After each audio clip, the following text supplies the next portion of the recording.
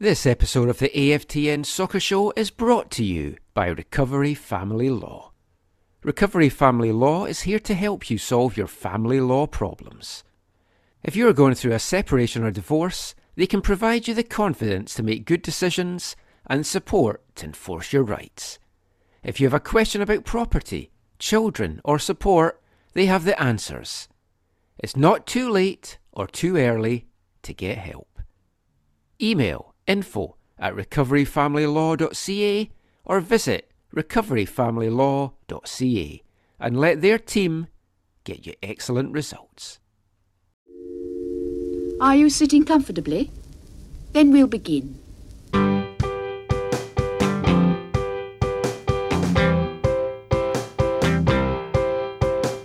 10 minutes left.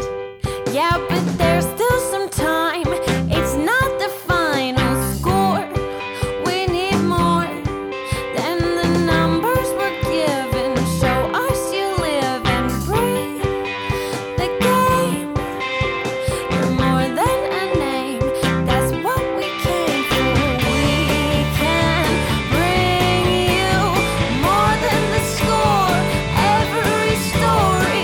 Let's take this thing off of the field into the real world, away from the numbers, away from the numbers. Welcome back, my friends, to the show that never ends. There's still time. The AFTN Soccer Show, broadcasting on CITR Radio 101.9 FM from the unceded Musqueam territory at the University of beautiful British Columbia. I'm Michael McCall, And I'm Zachary Adam Eisenhower. and we are back with another packed show of Whitecaps and MLS chat, predominantly those two topics we're going to be covering on the show this week. And after a couple of bumper shows with a couple of feature interviews every week, I thought no feature interview this time. We'll just have some chat. And I'm going to try and keep this as a short show, Zach. So just 3 parts and 2 hours, which to me is the short show. Let's talk when we're done talking. Yeah, okay, I've See how- started the see how long timer it now. takes. Yeah. I mean, in part for that, to give the listeners a break, but also you might hear, I think I'm coming down with a cold or something. My voice is starting to go a little bit. I'm getting a Shetland pony, a little horse. Yeah, a little horse. There you go. But yeah, I was worried where you were going with that for a moment. I'd love a Shetland pony. I think they're adorable little creatures. There was one of these little. There was a little road by where I grew up in my elementary school years, and there was a little street that went through our neighborhood, and part of it was like when it became an alley. It wasn't even actually a road, and it was called Shetland. And of course, someone graffitied over it and with an I over the E. I've been to Shetland. It is a lovely set of islands. It's somewhere I'd consider retiring to, actually. It's a beautiful part of Scotland. How like where does it rank on on your list of retirement spots? Because I've heard you talk about a lot of it. Yeah, we had a whole bit in the show that I cut out one episode. It would be top 5, I think. Nice. Probably coming in at 5th if we're Okay. doing a Flash 5, which Well, let's funnily get- enough we are going to be doing a Flash Oh, 5 yeah, we in the next part of the show. Oh my. I have like 4. I think I have 4 lists for that flash. Oh, You asked me for 2 lists. I think I have I've 5. gone back and forward on it, and we're talking about the MLS kits. We're going to be looking at that in the next part. In the final part, we're going to look at some of the big talking points around MLS, including referees being locked out and sporting initiatives on the pitch. This part, we're going to talk all about Whitecaps. But before we get into that, how has your week been? You're not sounding like you have a cold, at least. No cold. A good week, a full week. You and I were talking before the show. Yeah, I had a very full Sunday of the family day weekend.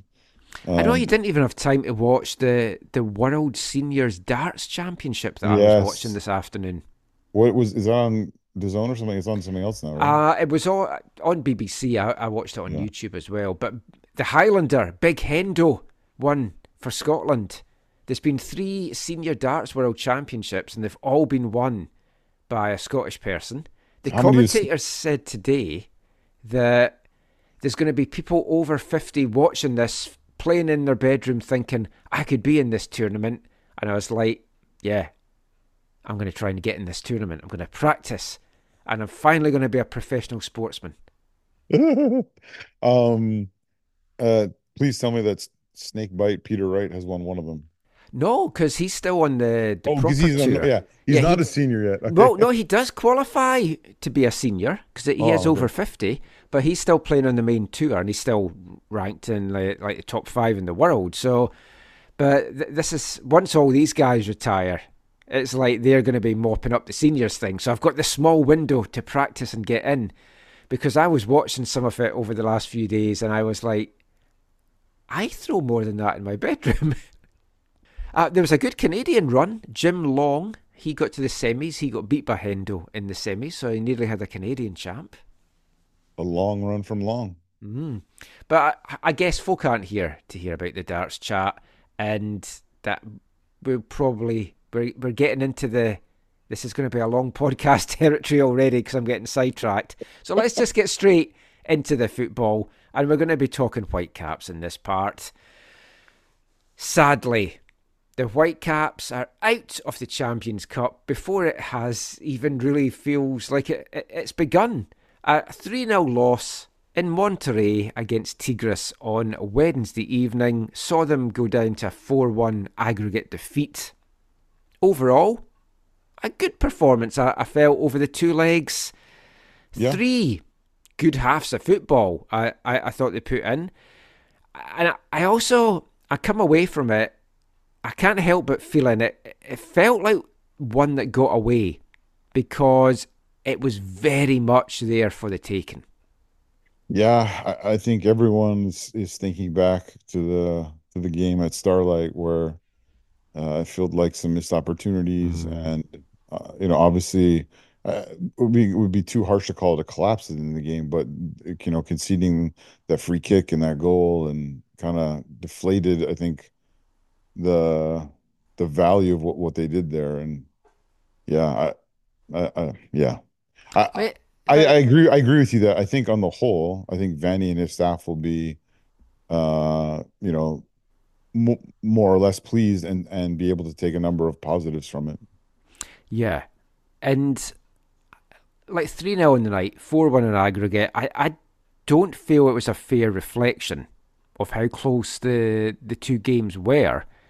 And they had their chances. Like down there in Mexico, I genuinely felt they were the better team in that first half. Yeah, And again, Tigres just didn't know how to play against them. There was a couple of chances for Laborda. There was a couple of yeah, chances for Krylak. He had the ball in the net. Obviously, it was offside. But like they were creating the chances. They looked the better team. They looked a hungrier team. yeah. And I don't know what kind of bollocking Tigres got at half time, but they came out a completely different side in that second half. Oh, totally. Yeah, that was the corner from the header from Laborda. Yeah, he thought like, oh man, that's a goal. That just like changes everything, right? Oh, yeah. But I mean, even when they went one behind, Hmm. it didn't really change the game that much No. because they went there knowing that they had to score. And the only thing it changed is they still had to score, and if they scored, they'd just be back on level terms. But it didn't change the dynamic too much because they still had to try and get a goal. And to their credit, after giving up that goal 6 minutes into the second half, they still took the game to Tigres, and they certainly had chances. They Hmm. went 2 behind, partly because they were pushing to try and get the equaliser, but it was the not capitalising on the chances taken. And we'll hear a little bit post game from Vanny in a second, but that was his big takeaway, that they created, they didn't finish. I mean, one of the worst ones was when Fafa did so well to centre the ball into the 6-yard box, and then White just couldn't connect with it. Yeah. Well, wasn't there also, 'cause- so I the other chance I was going to ask you about was I like the last game. I was working when it was, so I couldn't watch it live. But one of the first things I heard about the game was there was, this big whiff from Krylak. Very early in the game. Yeah, yeah, very Yeah. early in the game. So that, and then yeah, then I heard about the white mist and whatever. So then I watched highlights and went back and looked at it, and yeah, there's just if again, we've talked about this before, but it feels like they're the preseason side, right? Like Oh, yeah. you figure like in April they're bearing those chances.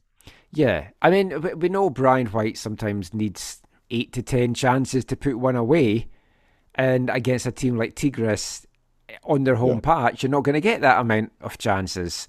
But if you were a little bit sharper, because you're in mid-season form, you've got more of a chance of getting on the end of that. So I don't think we can read too no, much into that. I take a positive that at this stage they are creating the chances.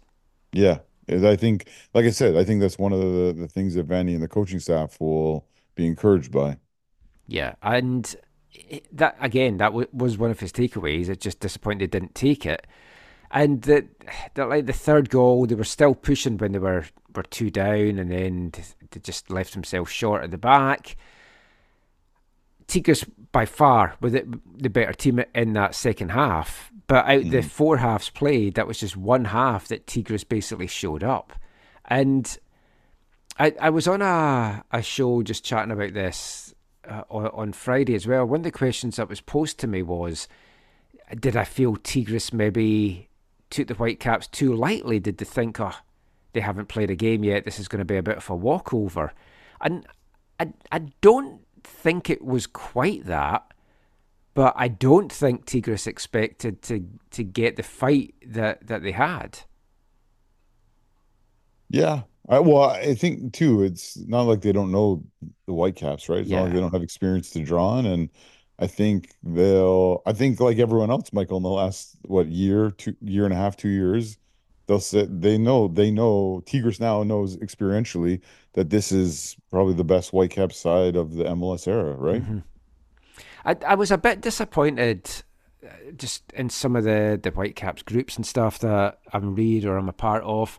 There was a couple, mainly the younger fans, that were like, who cares? This is a stupid competition anyway. Oh, really? And yeah, I usually I don't reply. I had to. I was like, how is it stupid? It's a gateway to the FIFA Club World Cup. Yeah. Yeah, And the that's reply strange. was, well, it's not as if we're going to win it. And it's like, are we going to win MLS? Should we not bother competing in that then? Because it doesn't look like we're going to win that either. Yeah, that's a strange I approach just, in my opinion. I don't get that way of looking at it. This is a massive competition.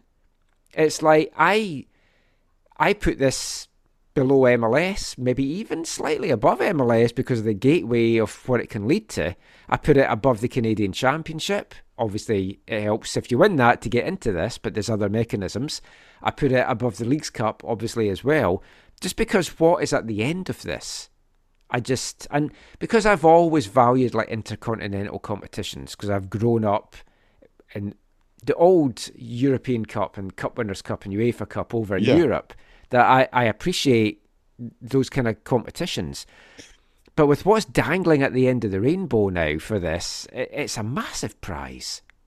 Yeah, I mean, this is I mean, for maybe younger fans or newer fans or whatever, yeah, this is the Champions League, right? And hmm it doesn't matter how big of a side you are in it, you want to try and, get to the next round. And especially when it's a knockout thing, I know the home and away makes it a little more difficult, but you always have a chance and you always want to be, yeah, I don't know.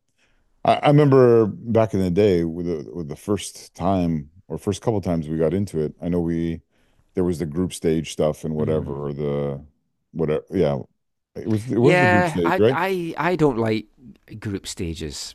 I I have to say, don't just in I didn't know, I general, didn't but mind it back then. I just remember our group stages were uninspiring because they were yeah, like an MLS team we played a million times and yeah, and and usually whatever. they didn't care, and they put in B teams like that Yeah. Kansas City game Oh that we yeah, talk no, about, wasn't and the first time, wasn't that time when we met Romel Kyoto, right? They were in our yeah, Olympia. yeah, Like and that was he great. got injured, and Yeah. And then the first time it was against Tigers too was also kind of like, wow, you know? Oh, I mean, that was a fantastic occasion. Semi-final as well. Yeah. I mean, this has the potential to have so many great memories for us if we can build the team. And like you can say, oh, we're not going to win it anyway. Montreal and Toronto, they've made runs to the final. Yeah. And came within a ball hair of like lifting that trophy and being the first MLS team to do it. And of course, Seattle, sadly, have been the first MLS team to do it. But it's like, it's very, very possible. This is the competition that you would really love to have in August from an MLS team's point of view. Yeah. But from a Mexican team's point of view, August is the worst time to have it. Yeah.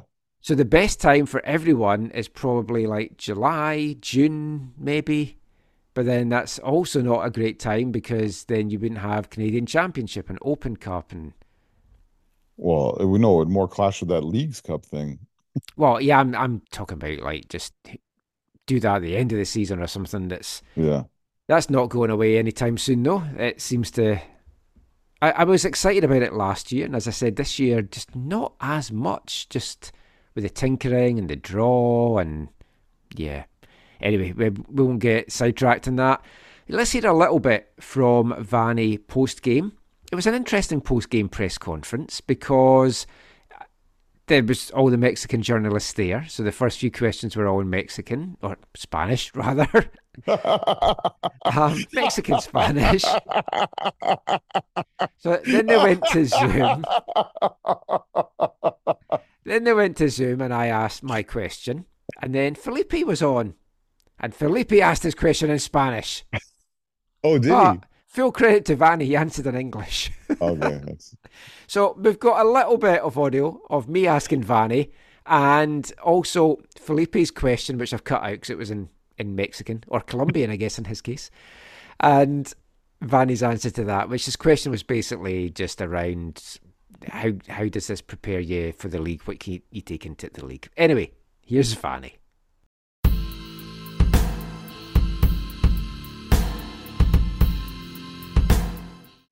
Hey Vanni, 4-1 aggregate loss maybe doesn't quite reflect how these two games played out, but there was enough chances there tonight to get that first goal, to get yourself in the game. I picked up a little bit of what you were saying in Spanish there, but what's your main takeaways from this game and taken now into the MLS season? The main takeaway for this game is that, again, we need to keep our structure. We need to play every minute till the end. And of course, we need to score our chances.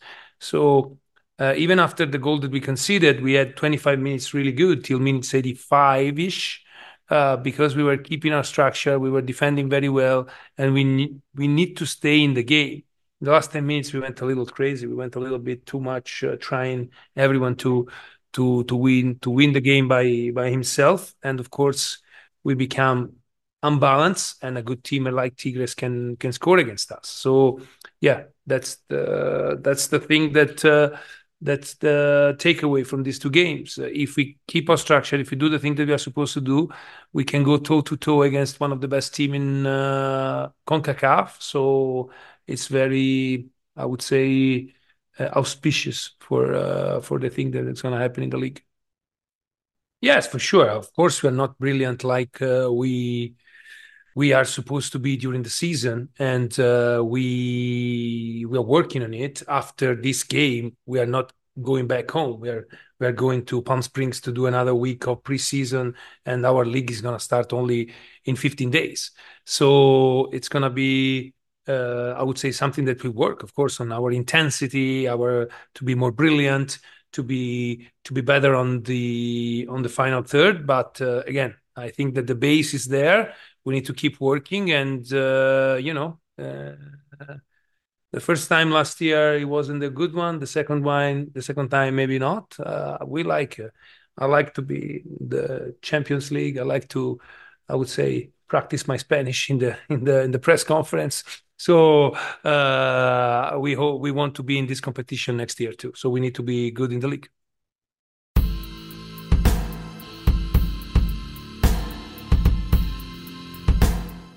Vanni Sartini there, just with his post-game thoughts from the Tigres defeat.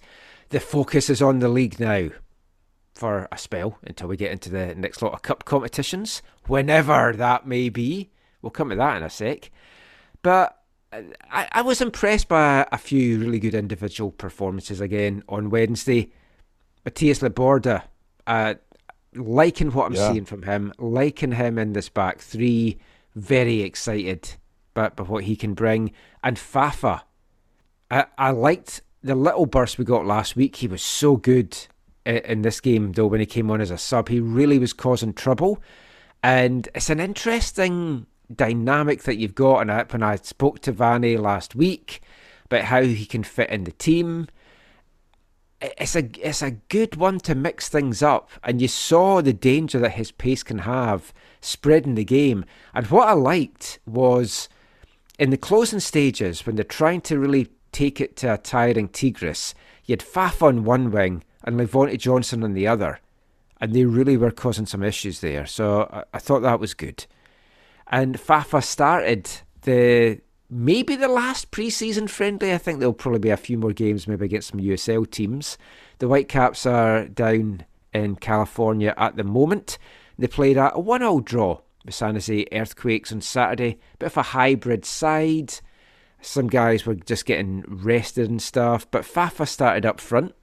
And Gando got the goal as well, which will be good for his confidence. Don't know that we can take too much from that one. Joe Bendick is now official, and it hasn't gone down well with the fan base from comments that I've seen.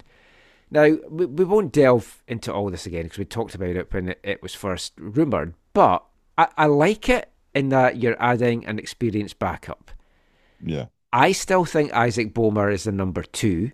Yeah. He got the start against San Jose. I don't know how much you can read into that. But what I'm hoping how this plays out, Yohi's the number 1. Bendick's on the bench for MLS games. If something happens to Yohi during the game, Bendick will come in. And then if he happens to be out the next game, I want to see Isaac coming in as the number 2, with Isaac getting the regular playing time for WFC2 along with Max Anchor. And that's the only way Isaac's going to develop. Yeah, I think that has to happen because I agree with you on that. And I get the concern that this feels like an uninspired, signing or uninspired choice as the backup keeper. But I still also think it's an improvement over like not that far in the past, like Cody Cropper, So yeah, uninspiring, sure, but I think he's serviceable in a way that can allow you to do what you just said in terms of he's not going to need any games of WFC2, and you can continue the development of two of those really up and coming keepers, and then also feel secure about no matter what happens, you have some experience there as well. Yeah, so uninspiring, but I think effective, and I think not at this point. I think not unwise, if with the caveat if they do play it out the way you just described. If it plays out a different way. Yeah. Then I don't think that's a good thing for Isaac, who has certainly more than shown that he's capable of coming in for games. I think Max Anchor's still got a lot of development to do to get to that MLS level, but he's still very, very young, and I know they're very high in him, and so am I. Last thing just to talk about here on the Whitecaps news is we're still awaiting the Canadian Championship draw and schedule, and there's been lots of murmurs around. True North Foot had... Oh yeah, we didn't talk about it last time, right? No, we didn't, because I thought, we'll see how that plays out. They had an article a few weeks ago saying that the CPL sides have basically made a proposal to the CSA for the format of the tournament, and the MLS sides are not in favour of the proposal. So naturally, a lot of the CPL fans are like, well, screw the MLS teams, they shouldn't have such a big say or whatever. But the proposal was for 2-legged games. Surely we've moved past that. Although I agree with some of the sentiments that just came out of your mouth, I definitely think the proposal, as I read it, was pretty awful. And that's, contradictory to some of the way I feel about some of the other stuff. Yeah, I'm glad. But I was curious because I've never spoken no, to you about it, so I didn't know no, what your thoughts were. It was an awful proposal, if these that la was a genuine if it proposal. was legit, yeah. These was it last year or last 2 years of the Voyageurs Cup. It's never been better aside from this no extra time Yeah, business. Um, and yeah, so yeah, I know obviously part of the one of the elements, I don't know how small it's considered, but was the fact that they did a draw on one soccer. So obviously yeah. maybe we'll talk about Because the this was going to be no draw. right that's absolutely ridiculous that you would take such steps forward and then kind of start taking steps backwards with this. Yeah, because It didn't they have? It was like legitimized, VFC against the Highlanders at yeah, it was Willoughby. so it was dumb. It was dumb on it was the proposal was ridiculous on so many levels. You like a draw adds legitimacy to the competition Hmm. and adds to the um I don't know, the aura of it. Like the Yeah, and so I mean, I genuinely would love an open draw. Like oh no one, if there's enough yeah. teams in the future, which there will be, no one gets a bye. It's an open draw. If TFC and Montreal meet in the first round, so be it. I'm all for that. A total open draw and I know and none of this regional stuff. I understand why it's Yeah, for now, and I understand the cost and is an issue not just for the non MLS, non CPL sides. It's an issue for the CPL sides. oh yeah, So because like if Halifax were to draw the Whitecaps in Vancouver, yeah, that's a big trip for them when they've already got a couple of big trips to the island. yeah, but still, like that's what we it needs to grow, right? Like that's why if you're gonna have a sponsor, which they used to have sponsor for, if you're gonna have a sponsor for this, get like Air Canada Hmm. or WestJet to sponsor it, and have part of their sponsorship be not just like maybe prize money for the tournament, but logistical money to help with those kinds of things, right? Yeah, I but know that's easier said than done, obviously, the but other aspect to that though as well, like I totally get the regionalisation of it. I yes, like it I, because I you can travel to away games. I'm But fine. I'm fine with it for now. yeah, But the long term has to be, you have to be working towards totally open, totally open draw across the country. And like we said, single eliminate, like single yeah. match.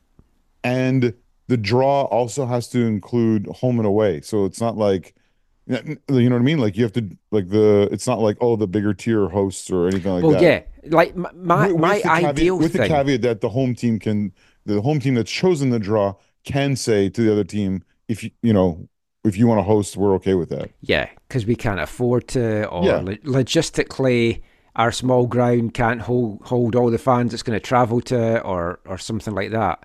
right. I'm saying this as a Whitecaps fan. The regionalisation of it is not fair Yeah. because the Whitecaps will always be the one big MLS team in the West. So Hmm. it genuinely is not fair.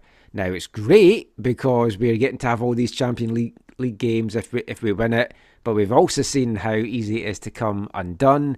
And as the CPL grows and the teams get stronger, the gap will narrow. But as things currently stand, the Whitecaps have a huge advantage. Yeah.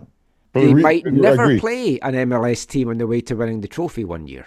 Yeah. And that's only one of the reasons why the regional thing that needs to change is well, actually, to me, that's not even a huge priority in why the regional thing needs to change. It needs to change for the legitimacy of the competition, Yeah. right? The Like, other thing I really want to see, and it's not just the Canadian Championship, I want this for all cup competitions around the world, is the lower seed gets to host. Like, if you're not having replays in the FA Cup and stuff in the future, yeah, the lower seeded team is the home team. But as you say, if they feel they want to change it, so like say a sixth tier team draws Man United, they'll want to switch to play at Old Trafford because the money they'll make from that sets yeah, them up financially for 10 years. So stuff like that, totally fine. It would be like, say, Altitude FC got to host Toronto FC. hmm You might, well, they'd probably want to play that at BC Place. That's not, say they got to host the Whitecaps. They're not going to say, let's play that at Kinsman Field. yeah. I agree, but I also like they should have the right to. Yeah. Oh, Yeah. no, yeah. And if they want to, because it's like with TSS, like we had discussed this as part of the TSS group last year. If we'd beaten Pacific and were hosting the Whitecaps, that game was going to be at Swangard. Yeah. It's like that was not getting moved to BC Yeah. Place. Yeah. And That would have been what an that would have occasion been that would have been. magical, yeah, for Yeah. you guys. So the latest that came out is apparently all the clubs are being ghosted by Canada Soccer. Now, you've got to obviously take this with a pinch of salt. It's sources. Nothing's been 100% confirmed. Michael, it's soccer first at the CSA. Come on, man. It does make you, again, it makes you wonder just what, is this one of the things that Dino didn't like, whatever was going on? We definitely need to sit down with Dino. Even just an off-the-record chat with Dino is going to be a fascinating thing down the line. But also remember too, yeah. I mean, who knows? There's so many fires there to put out. Who knows what they're focused on, right? Like, well, but this is a you this say needs to be a that, but this priority. kind of needs to be a priority for a number of reasons. Because the tournament could start in 2 months if we're looking at like last year. Now, I'm thinking we could be looking at a later start. I would hope so. But then you've got your League One teams that they need to have a little bit of prep to be like, well, are we going to host? What we're going to do? And they need to do their crowdfunders, their GoFundMe's. Yeah. Well, I know like TSS, we were probably like 4 to 5 months, 4 to 5 weeks of planning for that Valor game with everything that went with it.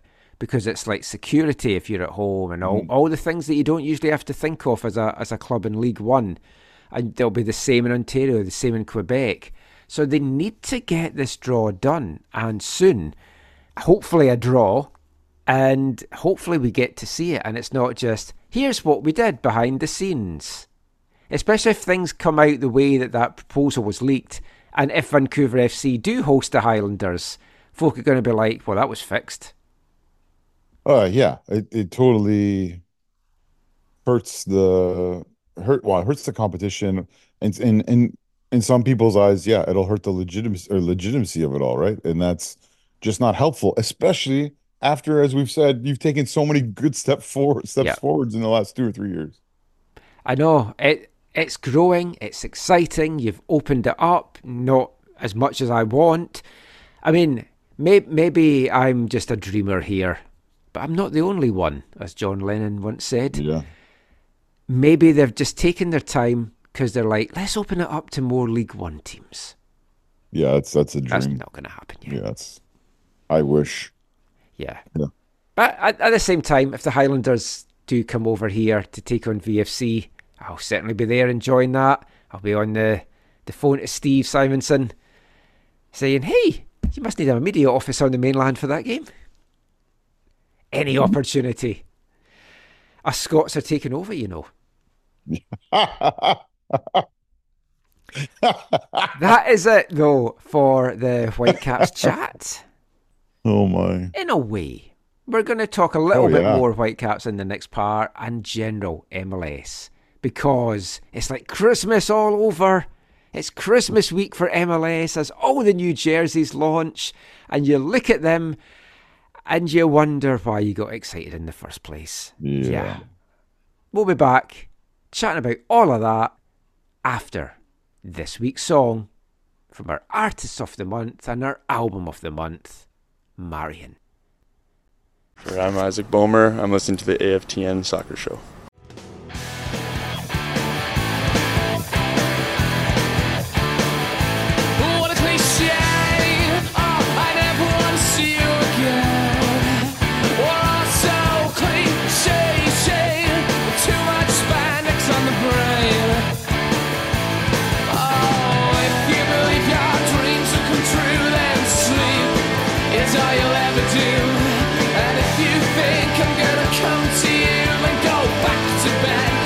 Friends are too, in a sense we're exactly the same, 'cause we're both so different in every way.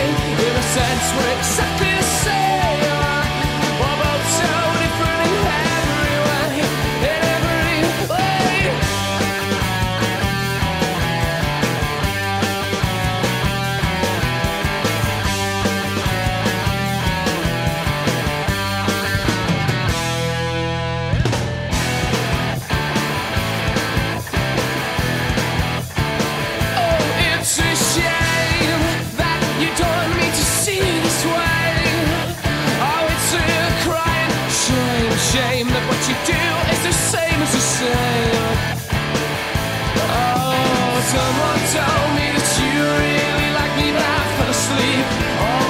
constantly. And in my sleep I dreamt that you found me. Now I found my feet, so come and run with me. In a sense we're exactly the same, 'cause we're both so different in every way. In a sense we're exactly the same. We're both so different in every way.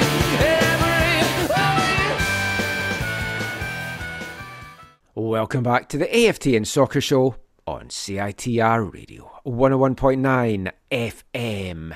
Brought to you in partnership with recoveryfamilylaw.ca.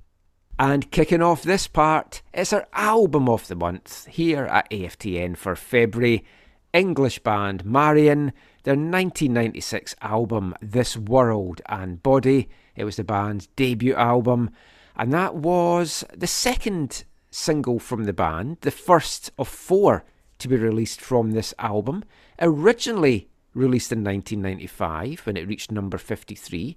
It was re-recorded the next year, reaching number 17, and that was then the 4th of the singles that had been released in 1996 from the album. The song is called Sleep, and it's a fantastic track. And I want to give a big shout out to Dave, who got in touch on Twitter to say he is loving our Artist of the Month, Marion. And genuinely, and no BS here, see when people message me to say that how much they enjoy the music on the show, I enjoy getting those messages more than people saying that they've enjoyed our football chat. I hear you. The football chat's more for me. The music, I'm trying to just spread the joy. Yeah. And we've got a good album of the month coming up next month as well, which ties in with my trip back to Scotland and various things, but we'll save that to March. And yeah, just let us know if you do enjoy Marion, and check out all the stuff on YouTube. You can find their 2 albums there and all the usual places as well. And Sleep, the name of that song there. Thankfully, both of us are more awake this week than we were last week, I think. Oh, I have man. to tell Zach sometimes. I'm so sorry. I'm so sorry about last week, dude. Folk might not know this. Zach actually fell asleep twice during the recording. Literally fell asleep. Well, Michael, And I had to go, Zach. Michael, ask the listeners how many times have they fallen asleep listening to the show. Harsh but fair. Harsh but fair. I mean, see the amount of folk that say to me, "Oh, I don't listen to the podcast in one go anymore." I'm like, I don't blame you. Yeah, well, that's totally understandable. But I mean, some people maybe they put it on before they go to bed and they fall asleep. Or like a calm sleep story. Maybe, yeah. We do that. There's been a story about the Dinosaur Coast that I have got about 2 minutes into that we keep playing when I go to bed. If no one's used the Calm app and the sleep stories, they are fantastic. I've heard good things. Because I am bad for... I do stuff on the computer, work away on articles, record stuff, edit stuff, right up until I go to bed. And then I go to bed and my brain just cannot switch off. It's just... I've always been like this. And I need to try and get out of it, because earlier this year I had some really bad insomnia for a couple of weeks. I just could not fall asleep at all. But I'm getting back into the swing of things, only to get probably messed up with jet lag in a few weeks' time when I head over. But we'll get back to the football chat now, because as mentioned in the last part, it was the MLS kit launch week. All of the clubs released their new jerseys that they have for 2024. We're going to do our Flash 5 of our 5 faves and our 5 least faves. Oh, are you going to drop the end of this? Are you going to drop in the Flash 5? Oh, of course. Oh, nice. Yeah. Got a few other things I'm going to drop into this section as well. Nice. Because we'll look at the Whitecaps kit as well, and we'll look at the other 2 Canadian teams in a bit of depth, and then we'll do our top 5. Now, the Whitecaps kit had been leaked a few weeks ago. By EAFC, right? Yes. And the Whitecaps owned it, made a joke of it. So yeah, that was good. That was a good response from them. I know, because as we talked about, you go all that effort, and then it's just You can't do it the way that you want to do it. Now, the thing was, because we had this discussion, is I thought it was a black kit, and you thought it was dark navy, and you were right. Can you say that one more time, Michael? No. Every time I say that, you ask me to repeat it, and I will never repeat it. Well, at least I haven't recorded. I should loop it somewhere. I cut it out in the actual recording. I just say it to make you think that I've said it. Stopped clock is right twice a day. That's true. That's true. The Whitecaps 50th anniversary kit is now official, and it's navy and gold. And a little bit of Brian White as well. And yellow. Bit of yellow in at the side. Is that yellow or is that still gold? That looks gold. yellow to me. No, it's got to be gold. No, yeah. I like it. There's a couple of things I don't like about it.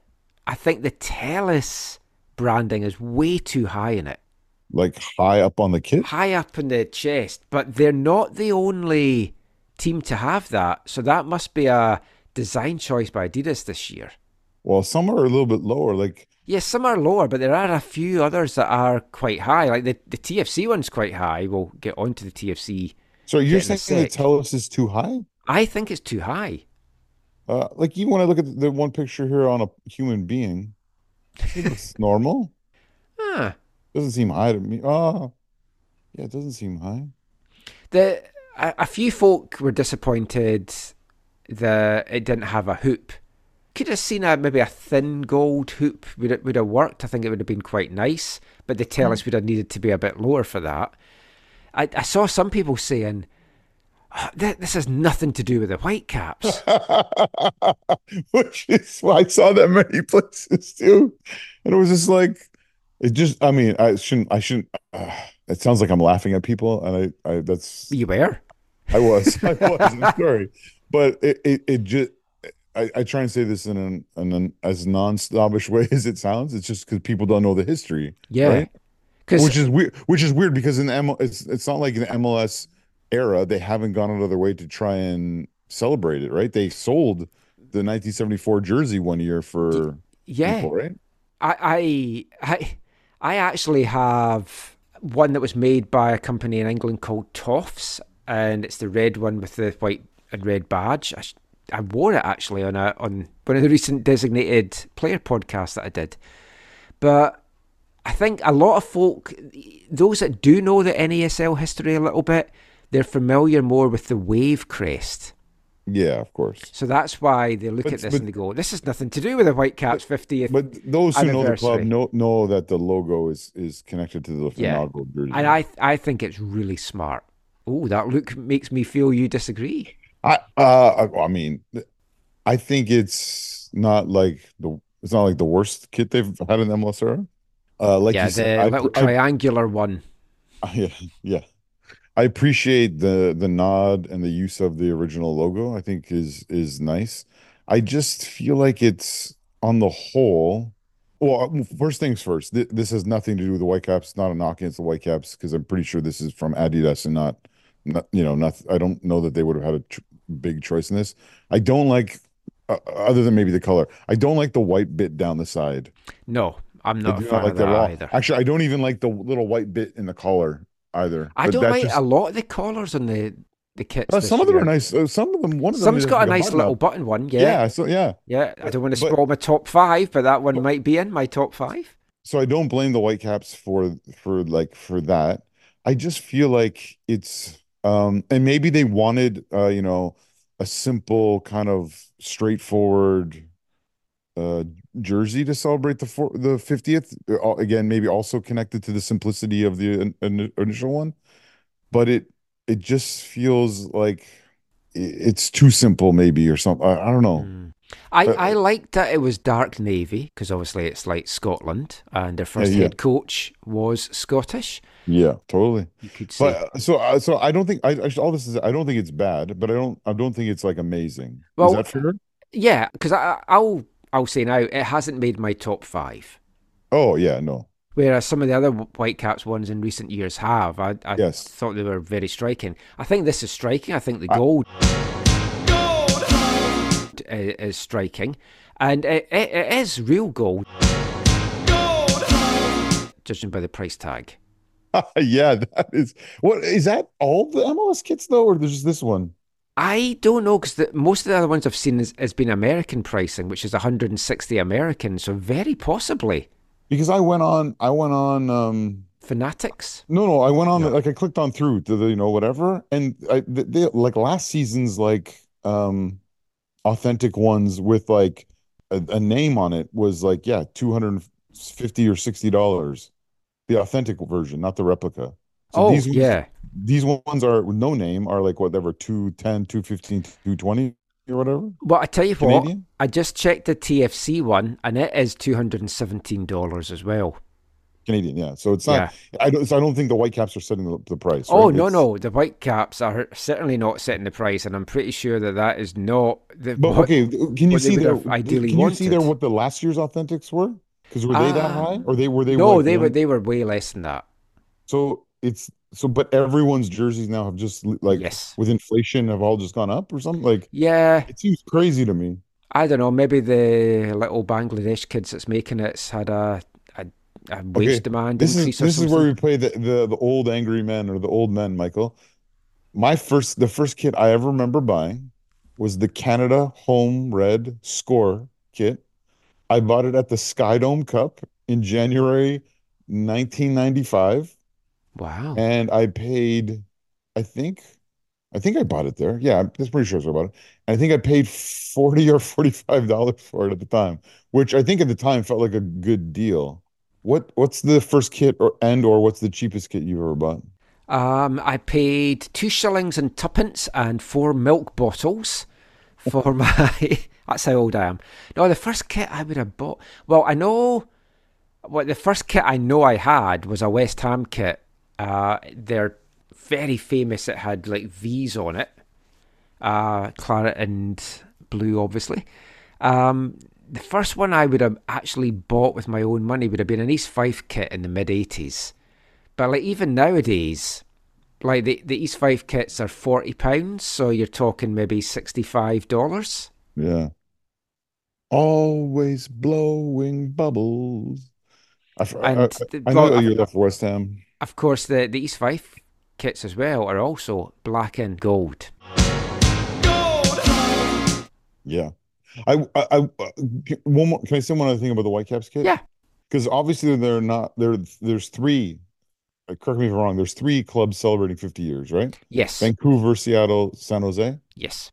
I think they did better than San Jose with the logo. That is a design choice. Sorry, did you say that is a disastrous design choice? A disastrous design. I don't They know. literally just used the logo the way it was, right? Yeah. I made Yeah. it bigger. Yeah. It stands out Yeah. and It it does. doesn't complement their shirt sponsor. I think No, that's what makes it look worse. even worse. Yeah. But the whole thing, it just looks like someone took a retro logo and put it on a modern top, and those styles just clash. Like Yeah.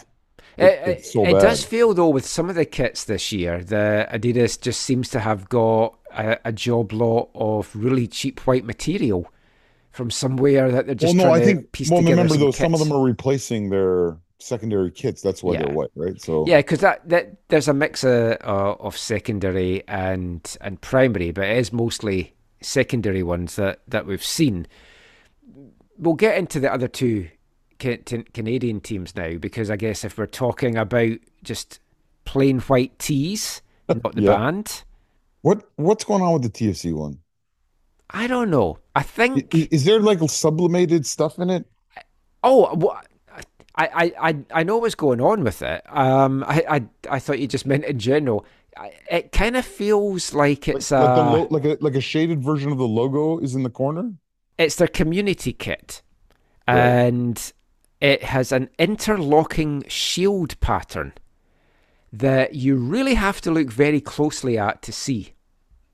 Like, see when it's just lying down flat, you cannot see that it's a shield pattern. It just looks like a white t-shirt.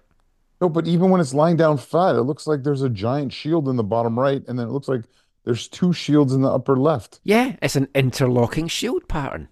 It's weird, man. It's the first TFC kit that features their secondary crest Low as well. crest. Which I'm okay because that secondary crest is in some ways way better than their primary. Yeah, I don't mind it too much. A lot of the fans have felt it wasn't red enough. The kit or the Yeah, logo? I guess the kit. It has kind of almost flashbacks to the 2020 Unity kit that they had that was just white with some kind of zigzaggy lines on it. But that was better than this one. I don't like this one at all. It's part of their GTA campaign, which they're running until the 2026 World Cup. Which, if you hear GTA, you would think, oh, the Greater Toronto area. They're appealing to people outside of Toronto catchment area. But no. Do you know what the G stands for? Grand Theft Auto? Global. It's a global Toronto area kit Yeah, that's weird. because they're I mean, worldwide. that's where I predominantly grew up, and I've never thought of it as global Toronto. No, I think they're thinking the world. Yeah, like people from around who live in Toronto from around the world. Yeah, Yeah, I don't know. It's lost on me. I'm sure TFC fans know what's going on with it.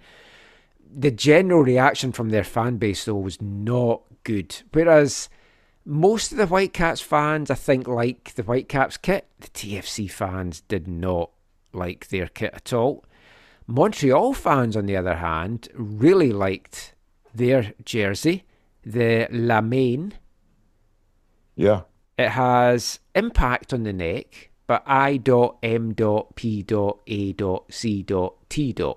I actually really like the Montreal kit. I do as well, I without think it's getting I think ahead of our it's top fives. I think it's the best of the Canadian kits. I would agree. Yeah. I think it's very classy. I Vancouver like. coming in a solid second of those three. Oh yes, and coming up the rear, as it probably will be in the MLS standings, judging by how poor their squad build has been, is TFC. But that Montreal kit, what would you describe the blue thing as that goes down it? It's not a sash per se. Well, it's in the area that one of the classic areas that a sash would go, a straight sash, but it's like a or like sound wave, like a sound. Oh, it kind of thing, is right? like that as well. What Montreal are describing it as is they're saying it's a vertical blue stripe located Yeah. on the side of the heart with the pale blue colour of the jersey reminding us of the St. Lawrence River. Yeah, that's That good. didn't look that blue when I was there, I've got to say. But the back of the jersey features symbols linked to the club's history. Droit devant. I don't speak French. I don't know if that's how you pronounce it, meaning straight Droit. ahead. Droit devant. Taken from their motto. To ensemble droit devant. Oh, jeez. Murdered that. Apologies to any French listeners. This is why when I was doing the under-17 nationals and I said to the Canada soccer official, I can have a go reading out the French. And then I tried it and she's like, no, just you stick to English. You say it's English. And as I mentioned, the IMPACT, which stands for inclusivity, memory, passion, ambition, collectivity, and talent. No, it just And means impact. I also like on the front that it's got 5 symbols that you would find on the Montreal flag and the coat of arms as well, the Yes, fleur-de-lis and yeah. 4 others. I think that's what really tips it over for me. I just think it's very, very classy. I really love it. And it probably won't surprise people after me saying that to find out it features in my top 5. I think let's just get to that now. It's time for our 2024 MLS kit. Flash 5. Flash 5. Rank it, baby. 5 to 1. AFTN.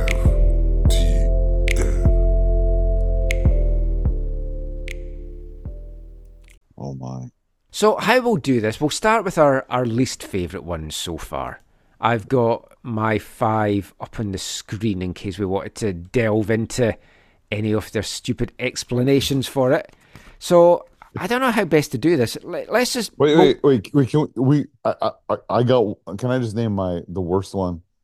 that we have to agree on. So your overall worst of the... The overall worst one would be, Okay, let's start with that then. and if this is in your top five, I don't know if we can be friends. I'm just joking.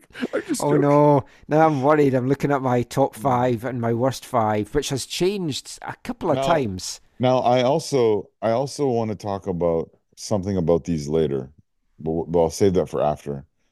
Okay, the to me the worst of all of the is the, and I quote, the Afterburner Kit by FC Dallas. Oh, that did not make my Michael, look at worst that thing. five. Look at that thing. How that is a horrendous kit. How can It you is an look at that absolute. and I just showed it to Kirk and he averted his eyes. It is so ugly, Michael. I can't believe I like Lamar Hunt is rolling in his grave with his with his marker on the back of it. I I I don't mind it. Oh, Michael. I Is did it not. is it Kirk, honestly, it's like a camp, it's like an exhibit you take to camp that camp leaders would show their kids. You know what they do? They say, you know what they say at camp? They say no purpling. You know what that means? You know, when you mix the blue and the red Oh, together, guys and girls together, you get purple. They yeah. say guys stay away from girls, girls stay away from guys. No purpling. That's what this shirt is a reminder of. I have never heard that I'm before. gonna give them to them to as an example they can use at camp this summer. I don't know. I liked it. I thought people could use it if they're trying to work out what color to paint their walls. It Oh does my look like a God. paint swatch. It's so ugly. But I feel there's worse than that. Okay, give me your worst then. New York Red Bulls Well, okay, Zigzaggy Legacy Kit. I have Deadpool on my worst list because they're Deadpool, Ah, which I'm I biased. I fully admit it. I bias, but I I will just never don't like their get it. And I actually watched their video talking about how it was their because legacy Michael, kit. how can you have a new kit without a video for it? But they didn't even Every new explain why it looks like this. They just kept saying, "This is our legacy." Zigzaggy lines. yeah. You kind of look like Just some look it kind up. of weird animal. Well, they're Deadpools. That's what they are. Hmm. Is it the blood of? I don't know. It's Okay, to me that's the hideous one. that's in my bottom five Okay, for I'll sure. I'll give you my five from 5 to 1. Now I have to check this because it Wait, has. can I just finish mine because mine are not in a great order. Oh, okay. Those two are in it. I also have because of the previously mentioned reasons. I have the San Jose Earthquakes in the bottom five. Oh, I didn't have them. And I stayed away from most of the ones that are just plain white, or just like just left them out just because they're so boring. Where is my other ones here though? Okay. Uh, no, I'll leave that for the middle and I'll explain that later. Um, oh, I didn't, sorry, I guess that's three. I've given you four. One of the other ones I'll say is Nashville. Yeah. I don't like how they have, it looks like, it looks like, the hoop is too high. Yeah, like the Telus logo. Yeah, but I don't think the Telus logo is that awkwardly high, but yes. So that was on my list. And then where's my last one here? I think my last one I'm gonna go with on my bottom five is there it is the Peak Utah kit. Oh, I had that as my sixth worst. Because just the Oh, like actually, maybe seventh, because I wasn't sure between them and Colorado. well because you have these two contrasting styles, right? Like it wants to be Barcelona, and then they're like it gets to the top, it starts at the bottom. It wants to be Barcelona, Barcelona, Barcelona, and it gets to the top, and it's like we're the mountain team, and here's a normal jersey at the top. Like See, it doesn't know what it is. the thing with the jerseys this year, I found, was there was some that I looked at, and when I first saw them, I loved them. And then the more that I've looked at it, I'm like, oh, I don't like it as much now. And actually, the Whitecaps is one of those. I still think it's a good kit, but when I first saw it, I was like, oh, this is amazing. And then the more I look at it, I'm like, I don't know. The And thing then about there's some that I thought were really bad, and then the more I've looked at them, I'm like, actually, I quite like that. And my prime example of that is the Seattle Sounders one. Yeah, yeah. That Well, right away I had as the second worst. I have a couple mid ones that we're going to talk about in a minute that are kind of like that too. The Colorado, you mentioned Colorado. Mm. Colorado, kind of like Philadelphia for me, is a little bit of like, I think they made these jerseys to like hypnotize the teammates or the opposition. I wrote down mindfuck. Yeah, because when you look at it, you're like, you go Yeah. crazy. Yeah, the Philadelphia one just looks like you've been sick down your front though. But That when you look at it close up, Kirk's laughing at that. When you look at it close up, that when you zoom in on it or see the close up, it's just like it's so almost like blurry that you're just like, am I going crazy? Like it's just like if I was standing next to that, looking at that on the field, it would like, yeah, it would maybe like be maybe so it is some kind of distracting. weird psychological thing. It's so blurry, you know. You're just like, wait, what? And you're so distracted. Well, here's my bottom five. In Okay, fifth, give me I your had bottom five. Charlotte's Carolina Explore kit. I don't know. There's just something about that. It just looks quite Oh, the one that has like the tacky. different layers of the water. Yeah, Yeah, yeah, that's fair. I think it's primarily the top layer because it's a different size because of the arms, Yeah, and it just looks weird. Now, is that the shape of the state or something? I think it's just going up to the mountains, Yeah. but like It it looks like they ran. It almost, looks like they ran out of color. yeah, it kind of reminds me a little bit of the Whitecaps one that I really liked, the Sea to Sky one, but it Oh was yeah, it was more gradual and quite classy. This yeah. just because it's so uneven. I don't know. I look at it and it As looks much, like a kid's designed it on MS Paint. yeah, that's true. Though as much as I didn't like the Sea to Sky one, I can appreciate why people did. With this one, you're just like, yeah, it looks awkward. It looks unfinished. Yeah. Yeah, Number four for me that's a was good call. Good. That's a good show, by the way. the Sorry. TFC one. So I had that as Well, number I four. I as much as I don't fully get the imagery in it, I actually think it's like a not a horrible kit. It's just that if I maybe have to see the imagery in person, but Maybe. otherwise the rest of the elements I think are fine. My third worst, I went with St. Louis's. It's one of the white ones, right? Yeah, the Confluence kit. The the reason I went for it, like again, see when I see it lying down Oh flat, yeah. it Yeah, just again looks like a plain white kit. And then when you actually see it, it's got all these weird lines. wavy lines. This is obviously clearly there's something in my mind that when I see lines and stuff that are so uneven, I really don't like it. It's gonna mess with those cats that love Purina. Well, it's it's also the flag looks weird because it's meant to be the rivers and stuff. And I don't know. I mean, it might be one that really grows in me. And initially, I actually had kind of was it going to be in the top five or not? And the more I looked at it, I didn't like it. To me, I add that one into the Colorado slash Philadelphia one where it is kind of mind bending. Yeah, there is a lot of kits I think that are kind of in the middle. You could like them, you could not like them. I don't know. They could go either way, and the more you see them, you might change differently. And I might feel different about my number two as well, but right now I hate it. I do like one aspect of it, which is the sash, and it's the LA Galaxy kit. Yeah, it's another weird one. I Yeah, just don't like lines. This is clearly what it is. yeah, it is weird.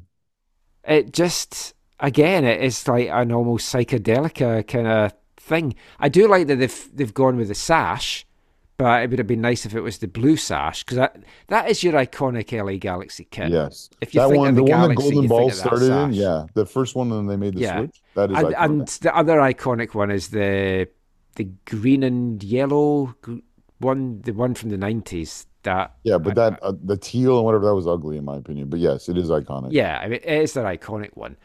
But the sash kind of saved it, but I just don't like that No, at all.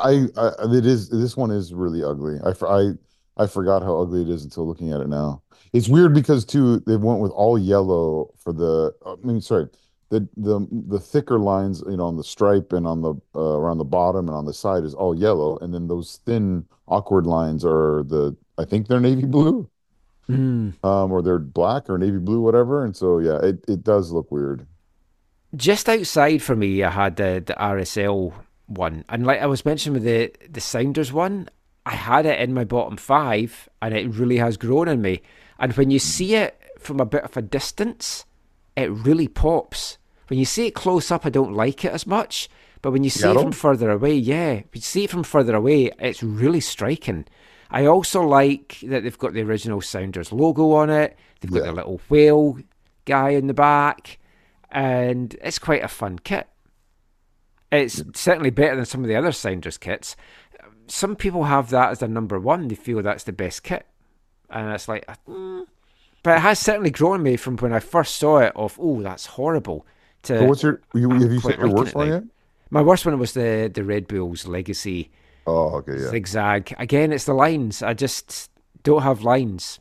I think I would have that number two after. Well, I mean, it's Dead Bull, so yeah, I really hate them. But the what was the other one I said? The first, Dallas, Dallas. I'm sorry, it's just so ugly to me. I if we didn't agree with our worst five, I don't think we're going to agree with our best Oh, five either. absolutely not. I'll give you my five Wait, to wait, wait, one. wait, wait. Before we go to the top, can I say some ones that I think are mid? Yeah. Now, this might ruin some of your. You don't have to say if they're in your top five, but I want to give some shout outs to. I think that I'll just go down the list here, and not in order, but in club order. Um, again, I'll talk. Actually, yeah. Well, there's another category I want to talk to you about after. Um, I want to give a shout out to Chicago Fire. I think it's kind of. I think it's one of their better ones returning to their style. Yeah. And With the so hoop. it's not perfect, but I think it's like solid middle table. Who else did I want to mention? Oh, I don't think this one cracked my top five. And it's the sponsor is still kind of hard for me to have associated with this club, but LAFC. Mm. I also, well, you and I talked about this before, I think, recording. Uh, I, I, I have appreciation, but only at a middle level for Minnesota United. mm. They kind of went for this Northern Lights, this kind of thing, a little bit like, or not maybe not Northern Lights, but this Yeah, the stars in the space. sky. Yeah. Yeah, like Cavalry has done kind of, I think, sort of on both their kits. And hopefully we'll talk about Oh the no, we'll do a CPL when they're all CPL out. one, yeah, for the Um, CPL season as well. The Minnesota one, like the Seattle one, but in reverse. When I saw it, I loved it. But the more I've seen it, I'm kind of like, When you see it close up, it kind of feels. It's almost like it's got like dandruff flakes on it with the yeah, but for some stars. people, that's maybe a nice excuse. Yeah. And then the last one I want to Folk with mention in the hair. middle here. Well, I would put the TFC and the Whitecaps in the middle as well, personally. But the And last you'd burn the fucking lot. one I put in the middle is I'm sure the those who appreciate indulging in the herb are like probably just going to buy this kit. Is the what? Oh wait, what's it called? The Nature Unites kit from the Portland Timbers Yeah. with the leaves growing out of the side of it, and their new sponsor that appears to have what looks like a butterfly in their logo. Yeah. Anyways, It's I think it's middle to me because it's either really going to be really great for them or it's horrible. it is one of those really weird ones. Like when I initially saw it, I was like, "Oh wow, that's kind of cool and different." And then it's like, I don't know that I like that at all. I'm just looking at it again just now as we do this. It's Does it give you the munchies? I they've had some really good kits. I liked their tartan one that they had. I thought that was very good. But yeah, the more I look at this, I like it less and less. That's why for me it's only in the middle. Well, none of the ones that you just mentioned there have made my top five, so that's good. I'll I'll do my 5 to 2. I won't give you my number one just now. Okay. So in fifth place, I've got New York City FC. And the reason I went for this one is I quite liked it because it's almost like a half and half kit. Because you've got one half in the blue, one half in the orange, and it really mixes the orange and blue colours up. I think it's quite a unique kind of take to it. And obviously, I like black kits and stuff. I just think it's quite a striking one. Number 4 for me, and we had a little chat about this kit before we were recording, the Atlanta Resurgence kit. Because on the back of the kit, it's a phoenix rising from the flames. So it's resurging. Yeah. I really like this. For me, I know it's their secondary kit. I don't know. I don't like the colors. I don't know if they've had a kit this color before and I just not remembering it, but the blue and the yellow and the two different shades of blue, I don't know. I, I mean, if you put that in an eagle and put it in black and gray, maybe I would love it. But Haha. but I don't know. There's something I didn't really. Yeah, I don't know. I'm sure for them it will sell because it is quite a, one of the things about this is make something different for your fans to want to own, right? Oh, yeah. And so for them, I could see it probably selling well.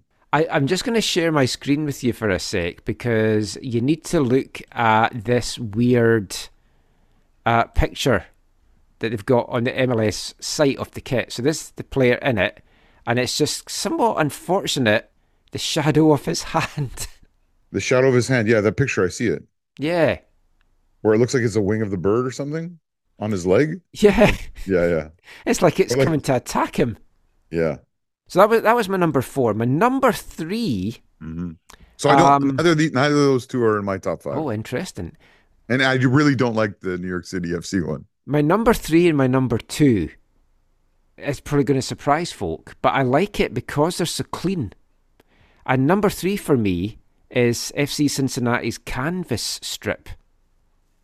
I just think that is such a clean white strip. If you're going to just go for a white strip, keep it simple, but How do very you attractive. how do you call how do you call the edging of that simple, Michael? Well, I was going to say, and what sets it off for me is the edging, I think which the is edging is not. so ugly. Oh, I think it's It beautiful. reminds me of the like a South Africa kit from like back in the day, but like it looked good on South Africa. It just does not look good here to I was me. thinking kind of like Aztec kind of stuff. I love it. I love that. And just the colour of it and everything about it. I just think that Cincinnati kit is like, mwah. Number Okay, 2 so for me was I'm 0 for 3 Montreal. for appreciating yours. No, Montreal, nice. Montreal is in my top five. Yeah, so they're my number 2. And I'll keep off my number 1. Okay. You can do your 5 to 2. Okay, I'm gonna list you. I'm gonna list you. Oh, I might just give you all my five because the order for them, I don't really have a great order for them. Okay. Yeah, I'll go from the top. I've Okay. kind of hinted at what my number 1 is earlier. But it Yeah, I was think. about an hour ago, it feels. Oh yeah. Okay. So yeah, if you're still listening, I don't know why, but for some reason, because this is not my favorite color, as our listeners will know, but I really like and it's very plain and very simple, and I usually don't like the differentiation like between the arms and the rest of the shirt. But and it partly is the way the logo looks on the shirt, but Austin FC, Mm. like I'm torn in this. I don't know if I like it or not. yeah, I like it. Again, I wouldn't buy it or anything. It's the armadillo kid. There's a little armadillo in the bottom right corner. The And logo, I I think, do really love looks good. armadillos. I can't remember. You've told me before. I don't know what Yeti is, but it it fits the kit. Like Yeah. it's just something about it that just matches. So that's definitely in my top five. Um, It's a big hairy guy. no, what's the? No, they make like mugs and stuff. Oh, Drink. okay. Also, my top five is drink one beer. that you mentioned, which is the Montreal kit. I think it's really, really well done. Then I also have one that you didn't mention. I skipped it over here. Oh, maybe it's Is my number 1. maybe they've done kits with these elements in them before, and they've been arguably one of the best kit makers in the MLS era of in their sort of rebranded MLS era. and that is the Diamonds Are Forever kit from Kansas City. That just fell probably sixth for me because they've gone with the Argyle pattern again. Yeah, It's not as striking as their previous yes, Argyle that ones. that is fair, but in this group of jerseys, which I think is poor on the whole, they make it in the top. So that's three, right? Yes. I know my other one is there. Did I skip one? Did I maybe I put one in my, oh no, okay. My last two. Okay. My last two is and I know it's been I like the name of it. I think this is, and I'm gonna talk about the names when we're done talking about these, but I think this is the best, maybe one the best named kit in the whole thing. It's the home kit by Columbus, aka the Charlie Brown. Oh, that wasn't the one I thought you were going to say. No, I Oh, think the home kit. it's called the home kit. It's like the only kit that has an actual proper name in the list that I can tell. And it's the Charlie I Brown never kit. even noticed that. But yeah, Yeah. it's the Charlie Brown thing. It's Charlie Brown. I really like it. That's in my top five. And then the last one that's in my top five, which might be your number one. Now, usually I would say use this, use this as toilet paper. It's the Flounders. Okay, the Flounders kit. I think, and you mentioned a bunch of these things already. The logo, using the old logo, in the way that they did, I think really well done. Yeah, a message for San Jose. The whale is nice for Yeah. people. I think the old Sounders wording on the front bottom corner is great for them, I think. I also think the fact that it's the tint of the colors is different or old. I don't know if it's I don't know if it relates to the original kit, but it's different than their MLS green and blue a little bit. And it's also a kit. Again, I don't know if this is. I don't think I read this that it is, but I don't know if this is meant to look like it's a play on a retro kit. But the thing that I think is good for them about it, another thing that's good about it is it's different than what they've had in the MLS era. And so I think for them, it's going to sell like hotcakes. The only thing I think some of them might not like, and you can correct me if I'm wrong on this, is the sponsor Providence is not the same sponsor of the old sponsor of Portland's ground. Yeah, Providence Park, possibly. That's the one thing I could see putting off some of their supporters, but probably not enough to not buy it because it also is one of the smallest sponsor logos of any of the kits. Like it's really small. So I don't know that it's my number one, but it's those are my top five for sure. Like I said, it's definitely a grower for me. I like it less up close than I do from a distance. My number one, and you haven't mentioned this at all in any of the things that you've said so far. If I was to say, honor thy history. Oh, it's so ugly. How can you like that one? Oh, you don't like it? It's Orlando City. It's got the button, which is nice, but yeah, I think it was the button that sold it for me. no, those colors on that. I love the colors. What are those colors? It's purple and red and Purple, yellow. lilac. I would say lilac. It's Purple so ugly. and red. But I love the three-headed lion crest. Yeah. I think that's good. I like the honor thy history. The history of stealing their football club. Well, yeah, there is that. There's a big highwayman's mask on the back of the kit as well, and then the X down the bottom. I just think it's really good. I think no. Actually, I'm surprised it didn't make one of my worst. Yeah. There is one part of it that I don't like, but this is quite common on all the strips. I'm not a big fan. Is the three stripes on the shoulder? The Adidas stripes. And they've done it different this year. Like they're short. The Adidas has done this before, where it's not the whole sleeve. Yeah, I don't. They all look really weird, and I'm getting a kind of 70s retro feel to it, which is kind of apt, I guess, for some of the clubs. But it really spoils quite a few of the jerseys. Okay, can we talk about the last thing now? Can we talk about these names? Yeah, I'm just looking at the Minnesota one again. I do like that. Maybe I should have made that into top five. See, it's another one I like from a distance, and I went off it when I started to see it closer, like close Yeah, up. because you're closer. It looks like it's like when you're painting tifo and you have that person who drips a lot, or They when they're painting, they flick it and they're Oh, oh, blush splatters, and then you either just leave it and hope people don't notice, or then you say, "Hey, we're gonna make a splatter pattern all over this." old Because Droopy there's Magoo. been one mistake, so let's just make it look like it's not a mistake, and we'll splatter the whole thing. And that's what the shirt looks like a little bit, but it's definitely mid for me. It's like I think they'll sell good for them. Mm, I mean, they got Dane Sinclair wearing it there in the one photo, right? yeah. With So, the shades. what was the last thing you wanted to say on this 1 Oh, hour part? That is no, probably going to yeah, help take this to a 3 hour show after all. these names, man. These Oh, names are so many of them are so bad. I, It's like, I okay, tell you what, one I think is just terrible is the Boston Tea Party kit. for New England, Yeah, it's yeah, like abs what you've just like come up with a famous thing in the history of your city, and you've just said that it's the strips because of that. let me just go through these really quickly. The Resurgence kit. No, I'm sorry. Like I watched the video on that one. It's like, hey, Atlanta's about rising above, and like, what, I'm like, okay, no. The Armadillo kit, okay, fine. They put an armadillo in it. Yeah, Texas. That's not horrible. Charlotte, the Carolina kit, not horrible. That's fine. Whatever. Chicago Fire, the return to red. Stupid.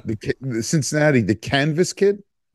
It's the white shirt that you just have to, what? I don't know. It's It's a stupid. blank canvas. You can do what you The one want. kit, the one kit from Colorado. Oh, sorry, the one flag kit from Colorado. What's the one flag? I don't like. Whatever. I didn't read up on all of these. The home kit, obviously, for Columbus Crew is probably the best named. The Dallas Afterburner kit, because you got all that blending to go there, still horrible. DC United, the Icon kit, whatever. Still Holden jersey for the Houston Dynamo. Hang tough there in Houston. Now Kansas Yeah, City, the that Diamonds are. Houston one, we haven't talked about that. It seems to have nothing to do with their usual colours. It's weird. No, there's the orange is the trim. Hmm. They've done a kit that color before, I think. Sporting Kansas City, Diamonds are forever. Okay, that works. That's fine. Galaxy, the Angelino kit, that's fine too. LAFC again. Here, LAFC. Here's another one. This is maybe the tied for the best one. You know what the LAFC one's called? The primary kit. Oh, yes. Inter Miami, the togetherness kit with two as the number. So bad. Minnesota, the Starry Night kit. At least that is what it is. Quebec, Montreal, Lemaine. They describe that. That's fine. The 615 kit for Nashville. I guess that's the area code. The Boston Tea Party again, awful. The Dead Bull, the Legacy kit. Yeah, your Dead Bull is killing football clubs. That's really good to highlight that. The 24/7 kit from Man City Light. You're supposed to wear the kit 24/7? Like I don't understand. Legacy kit from Orlando again, Legacy of Death. The Philadelphia Union is the 15 kit, the XV, the 15. I guess is an anniversary. The Nature Unites kit from Portland is so funny. Peak Utah, whatever. Seattle, San Jose, Vancouver, the 50th. Those all make sense. Those are fine. And then the GTA kit was a bit of a joke, and the Confluence kit from St. Louis. Like I just the names of these things are ridiculous, and the marketing, the stretch of the marketing is like I don't know. It's too much. Those clubs that just said this is our primary kit, this is our home kit. I appreciate that so much more than the hey, let's stretch to talk about how this connects to our community. No, I agree, because it's like when I was going through them all and I hadn't read everything, and I only read some of them, but yeah. well, I get a lot of the emails come on the club's mailing list, so some I'd read, some I hadn't, and then I was reading the rest tonight, and it's like, man, just say it's a white kit. They just, they've got to just give a story. I don't know when this started. There's things in football you just you don't know when it started. When did putting the ball at a corner kick as far out of the line so it's just touching the little arc of the corner flag and all that kind of stuff? When do these things start? When did it have to be a big story to launch a kit? Anyway, let us know what your thoughts are. You probably completely disagree with most of mine there. No, but yeah, seriously, post on Twitter or email Michael. Yeah. I'd love to hear what people's thoughts are and what they loved or what they didn't. I put a shout out tonight, but it was just before we were recording, so we haven't really had many replies yet. But Brenton, Caps Offside, his favourite. Brenton, I disagree with him on a few things. I probably agree with him on a few things, but Brenton is someone I appreciate his perspective on kits because he deep dives on this stuff and is really, really into it. Self-proclaimed kit nerd, and he went Yeah. from Minnesota as the best and TFC as the worst. Oh, okay. I can go with both of those, I've got to say. And if I was to do this next week, I'd probably feel a bit differently about some of them. But that is it for this part. It was a bit longer than I thought it was going to be. It's not it for our MLS chat, though, because the season kicks off, not for the Whitecaps, but for everyone else. And there's some big talking points going into the season, and we'll be back talking about those and take you all the way back to 1974 after this. Hi, I'm Mike Dean. You're listening to the AFTN Soccer Show.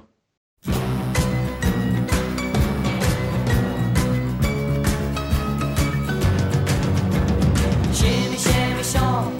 We used to make a song. Remember. Sha-la-la-la-loo. I used to sing to you. Remember. Heidi, Heidi, ho. We used to kiss hello. Remember. And then we said goodbye. We made each other cry. Remember. Sha-la-la-la-la-la, shoo-be-doo-ay. Remember all the little things we used to say. Sha-la-la-la-la-la, shoo-be-doo-ay. Wonder why we ever had to say goodbye.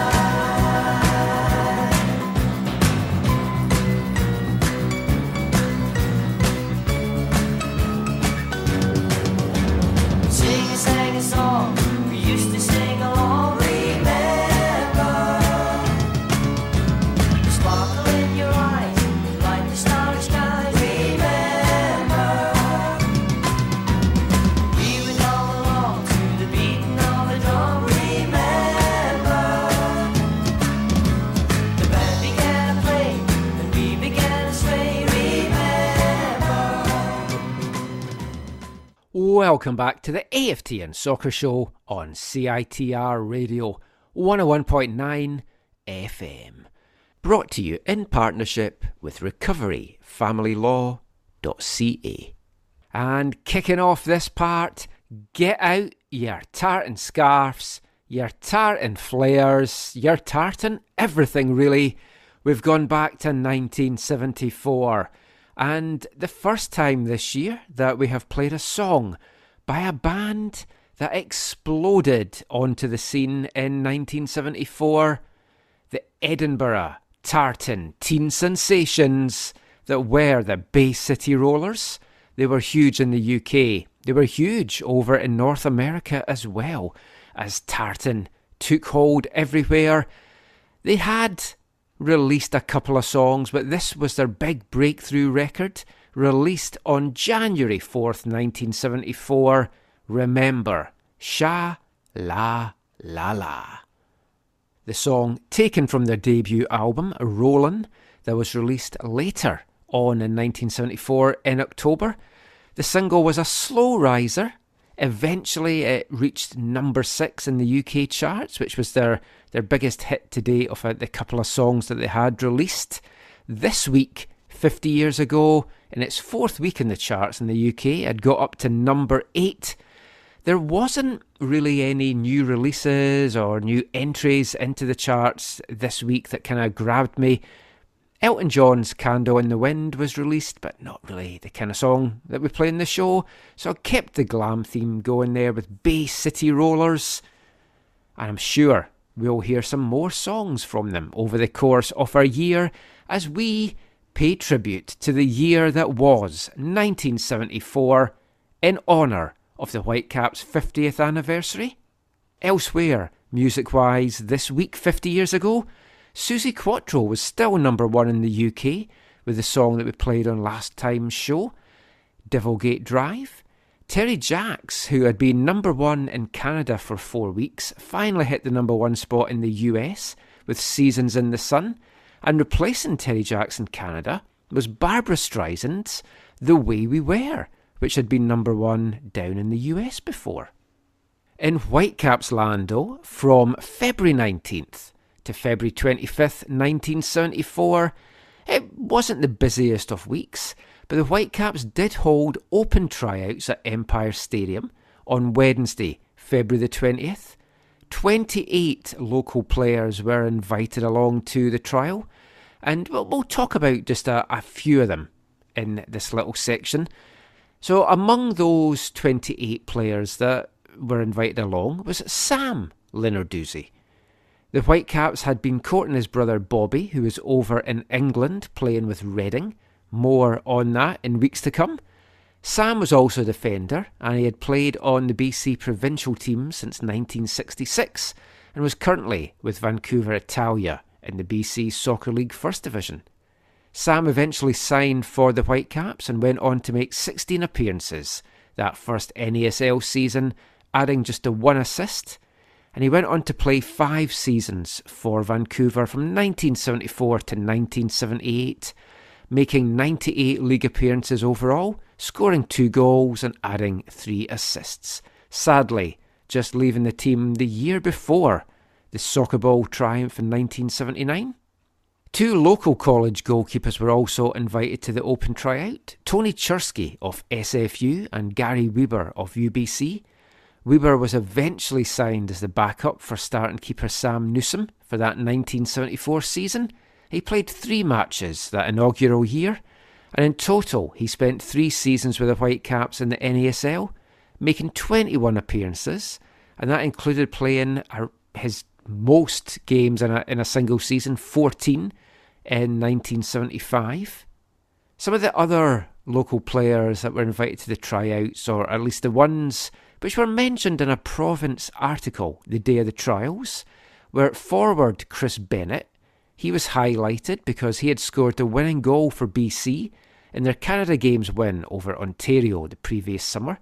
He was playing locally, and he was another player who signed on later for that first season in the NASL after the tryouts. He had just played that one solitary 1974 season with the Whitecaps, making 8 appearances, scoring 2 goals and adding 1 assist. He went on to play 3 further seasons though in the NASL, 2 with Seattle, 1 with Memphis, but never got another goal in the league and didn't score for any of those teams. A few days after the tryout, head coach Jim Easton jetted off to the UK for a 10-day trip to England and Scotland. The aim, to secure the talents of players currently playing professionally over there. Now, some of the players would be permanent signings, some were just for the summer. Who would they be?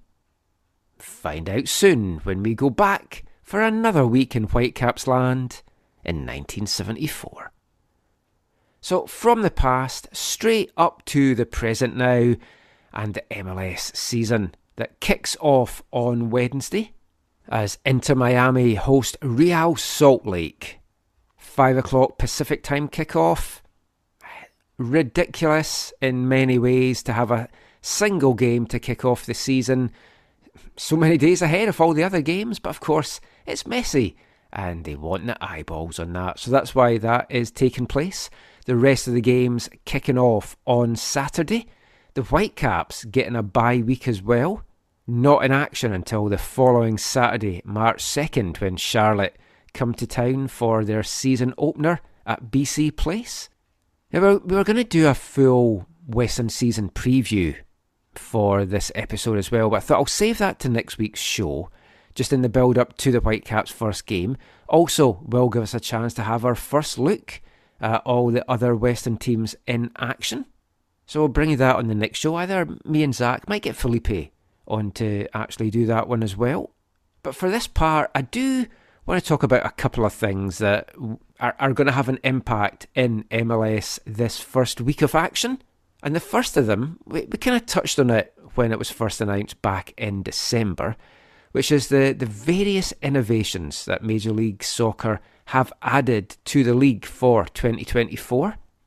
The first of those is the off-field treatment rule, where if a player is down on the ground for more than 15 seconds, the referee will stop play, the medical crew will come on to evaluate the player, and then the player has to leave the field of play, where he will stay off the field for a minimum of 2 minutes for further assessment and treatment.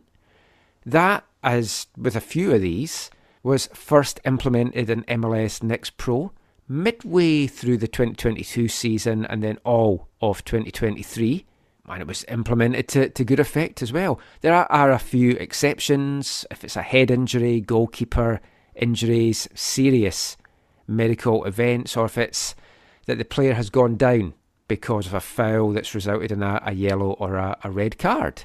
So a lot of these are to try and just stop time wasting, the dark arts of the game, which when it's your team you don't mind, and obviously when it's against your team you're absolutely fuming about it.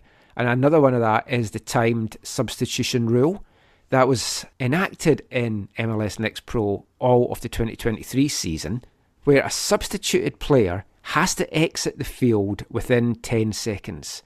Failure to exit from anywhere on the pitch within the 10 seconds means that the player coming on will have to wait 60 seconds before he can enter the game at the next stoppage.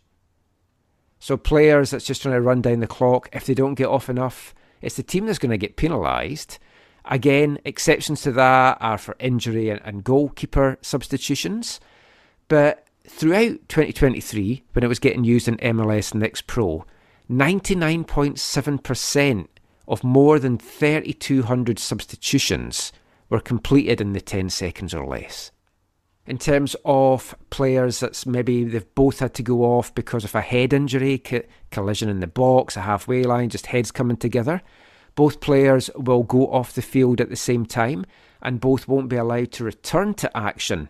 If one can't return and a substitution has to be made, then the first player can come back on. And the other two I really, really love. The first of them is in-stadium VAR announcements.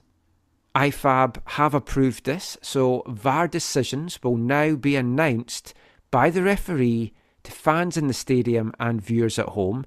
We've seen that implemented well at some of the FIFA World Cups the last few years. It's really good. It lets everyone know what's happening. It lets everybody know what the decisions have been. And it can only help get that understanding as to what has gone on. We've seen it to great effect in rugby over the years. We see it in cricket as well. So very, very much looking forward to that taking place. And the final initiative, which is excellent as well, is that the scoreboard, the video board, stadium clocks will now run past the 45 minutes of each half to include the additional time that has been added on. So we could see it running up to 95, 99, over 100. And that's going to save me in particular putting my phone on to kind of count down how much time has been added on and how much time we've got left. So these, I think, are all excellent initiatives. I was on a call midweek with some people from MLS just chatting about these initiatives. We're going to bring that out to you as an extra podcast. And one of the things that was mentioned on it was sometimes they're slow to take these initiatives because the traditional aspect of the game people don't like changed. Now, I am an old-fashioned, grumpy traditionalist, and I love these. I think it's excellent for the game. It's going to be excellent for those watching. Everybody's going to know what's going on in the terms of some cases, and it's really going to cut down on a lot of the time wasting as well. So all of that, I think, is absolutely fantastic. Now, one initiative that is missing from all this is goal line technology.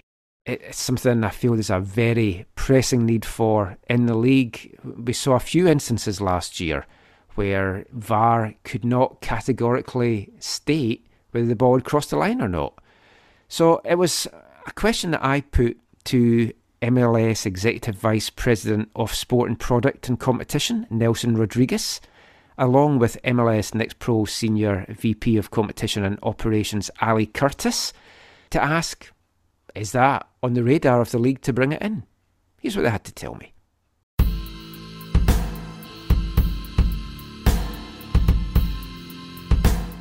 But I want to ask about an innovation that hasn't been announced, and I think it's one myself and many others have been looking for the league to bring in, which is goal line technology. Because there was a few incidents last year where VAR maybe missed whether they could categorically tell if the ball had crossed the line or not. Is that something that you are looking to bring in at some point? We are considering it for MLS. We're looking at different options towards goal line technology.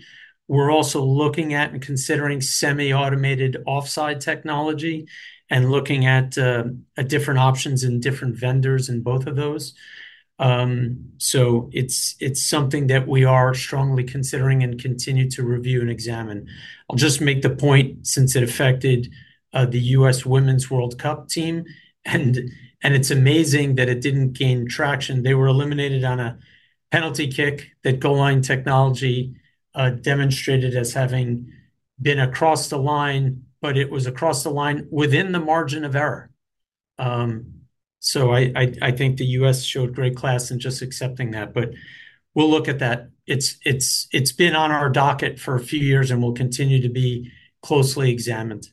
The other thing I'll add, Michael, to Nelson's point is, there are other areas of the game that we're looking to potentially implement new rules. We had a couple conversations with IFAB over the last couple months. And we've had numerous conversations with our on-field innovation committee about potentially implementing, some new rules or some new innovations within the game. I don't think that will modify any of implement new rules into MLS Next Pro for the beginning of this upcoming season. But you may see some new innovations, some new rules potentially in the summer. Depending upon how those conversations go with IFAB and with our committee. But we're trying new things to the extent that it makes sense and we feel it's going to be positive. So yeah, more to come.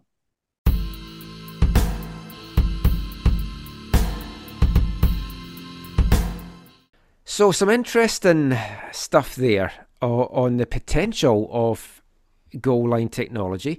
They are considering it. They're looking at different options, including semi-automated offside technology, and they're looking at different options and different vendors for both of those things. They said it's been on their docket for a number of years and will continue to be. And it's something that they've got to address it, because we've seen it last year, and they mentioned there in the Women's World Cup, America. There was a, did the ball cross the line, did the ball not cross the line, and ultimately America went out of the World Cup because of the decision. VAR can't tell those decisions, and it still baffles me that I was a session for it in 2015 when the Women's World Cup was here. They showed us it work and it seemed so simple, and all these years later we've had all the VAR technology advancements, but we still don't have goal line technology in the league. Yeah, I mean, I think it's just a financial thing, and you'd think that with the windfall of the latest expansion fees, that would be something that they could easily choose to invest in to, again, help the credibility of the sport on the continent, right? And I don't know why they haven't done it. And is the cost that prohibitive? Yeah, I think cost is quite prohibitive because they have to get a lot of different cameras and a lot of cameras that they haven't got just now. Right. Now, I was speaking to our good friend Jonathan Tannenwald after the call, because he was on the call as well, and he pointed out that there's a potential issue in some of the NFL stadiums or the bigger stadiums because of where the camera placement would be. Yeah. And they might not actually have a place for the camera to go where they would need it. For it to be uniform throughout the league. That would make sense. That I could see something like that saying, hey, we can't do it in these 6 stadiums, therefore we're not going to do it, so it's an even playing field. But well, I mean, it's what they've always said about any rule changes. Like IFAB's always said, it has to be a rule change that it can be in the Sunday morning in the park or a Premier League game.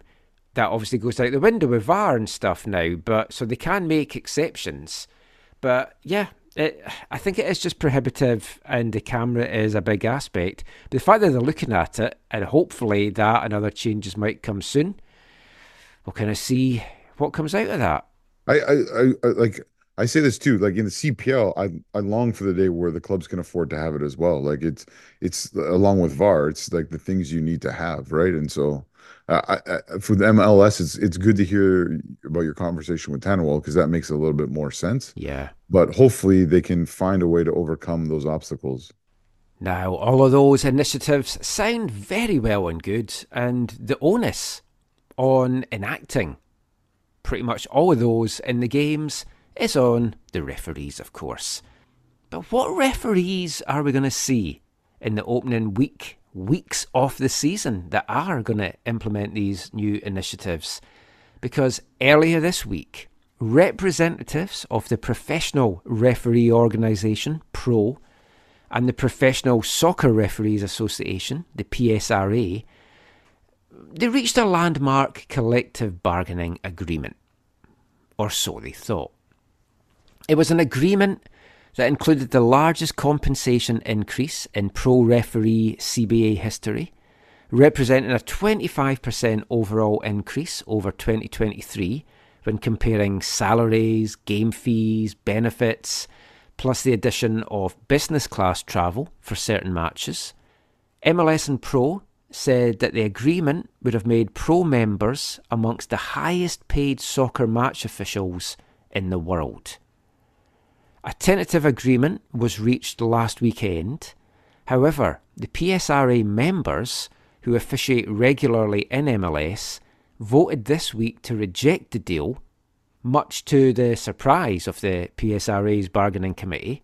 98% of the membership took part in the vote, with 95.8% voting against it. So you're talking large numbers here, did not like what this deal was that had been brokered.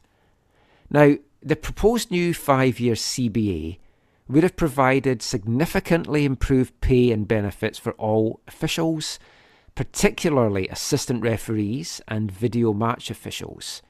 The key terms included overall increases in guaranteed pay in the agreement's first year, 10 to 33% increases for referees, 75 to 104% for assistant referees, and 15 to 100% for video match officials, plus increased match fees for regular season games and playoffs.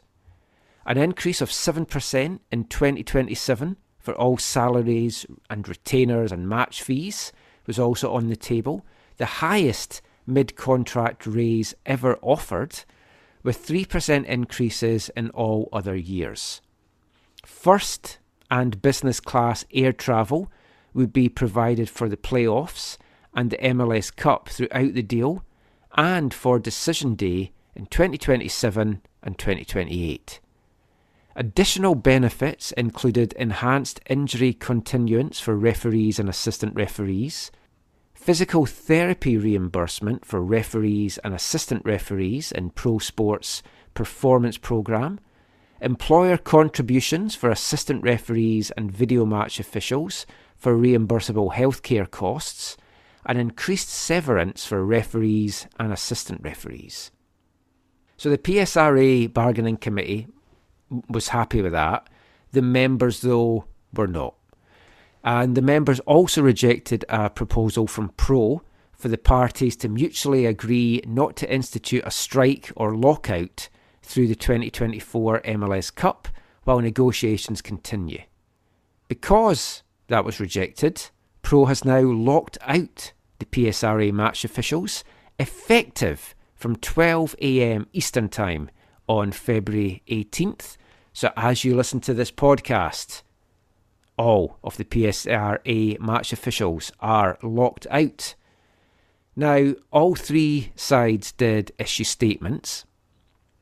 MLS Executive Vice President of Sport and Product and Competition, and Nelson Rodriguez, that we just heard from there, issued a statement that said it's extremely disappointing that the officials have voted against the tentative agreement on a new collective bargaining agreement reached by the PSRA and by Pro.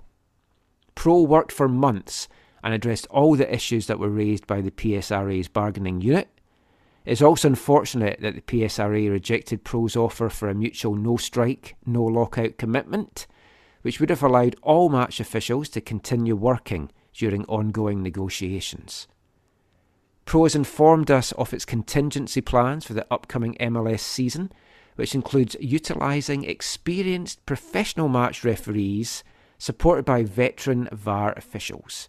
We are confident in the comprehensive plan that they have put in place. Now, Mark Geiger, Pro's general manager, said, "Time has been of the essence to conclude a fair deal and move forward together with renewed positivity ahead of our 12th year of supporting the growth of the professional game in the United States and Canada. We made meaningful progress during recent bargaining, agreeing to fair pay increases and addressing many of the PSRA's concerns with respect to non-economic items. This represented approximately a 25% overall increase over 2023 when comparing salary, retainers, game fees and benefits, plus the addition of business class travel for the playoffs. The result of the membership vote is disappointing. The PSRA has rejected a no-strike, no-lockout proposal from Pro through to the 2024 MLS Cup, which, along with their public strike authorisation, has created significant risk as the 2024 season begins. We are left with no choice but to institute a lockout and use qualified, non-bargaining unit officials so that games can go ahead as scheduled." So basically, as in 2014, it is scab labour that is being brought in, non-unionised officials.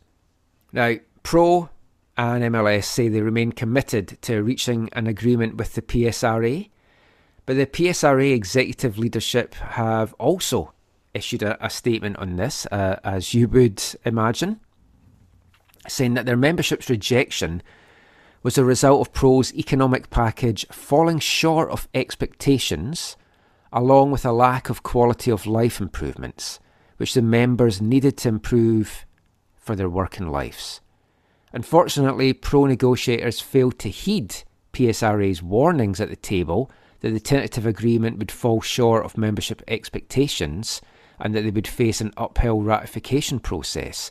So there's clearly a breakdown somewhere in communication between the negotiators and the members as well as to what was wanted and what was going to be agreed there, because the PSRA members have also experienced additional frustration during the bargaining process due to unfair labour practices the union has alleged on the part of Pro managers, creating what PSRA refers to as an unfair playing field in terms of reaching a contract that fairly rewards the officials for their hard work and dedication to the game of soccer.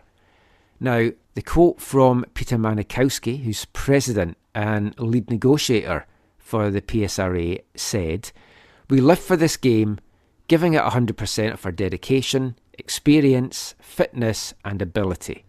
The skyrocketing growth of MLS has significantly increased demands on officials mentally and physically, and as such has increased demands on both our professional and personal time.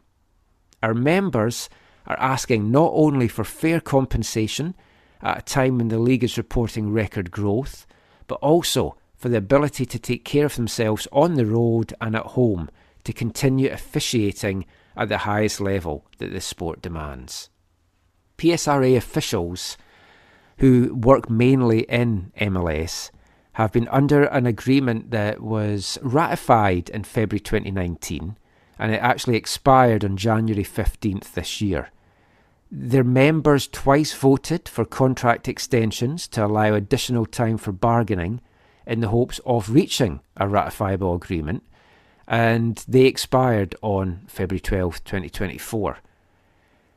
The resulting tentative agreement didn't meet PSRA members' needs, with Manikowski explaining, "Feedback from our members indicated the failed ratification was driven by issues with the compensation and benefits Pro was offering, as well as a lack of improvements to travel, scheduling and other quality of life issues.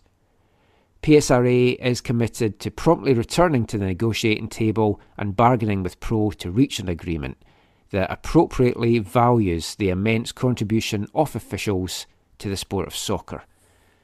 So heading into this first week of MLS action, it is going to be ununionised referees that take place. Now, that happened in 2014, where the MLS season started with replacement match officials. Now, the PSRA say that back in 2014, the officials' lack of familiarity and experience with MLS teams, players, and specialised rules created a detriment for the quality of the matches. And players and teams in the league are accustomed to matches being refereed a certain way, with special attention paid to dangerous tackles, head injury substitutions, and speed of play rules. Now, back in 2014, that replacement officials lasted 2 weeks. So it's a mess. Going into the season, it's kicking off on Wednesday, and it's going to be replacement referees. It's not ideal. What's your memories of that 2014 season, Zach, with the replacement referees? Mine's was that they were actually not too bad, but when I had this discussion a few weeks back on Twitter when this first came out, folk were like, no, they were dreadful. There was lots of mistakes. But I don't remember that. I seem to remember saying, oh, wouldn't mind these referees all the time, but that might just be like cloudy memory on my part. Yeah, see, I tend to remember it the other way. That's what most folks seem to.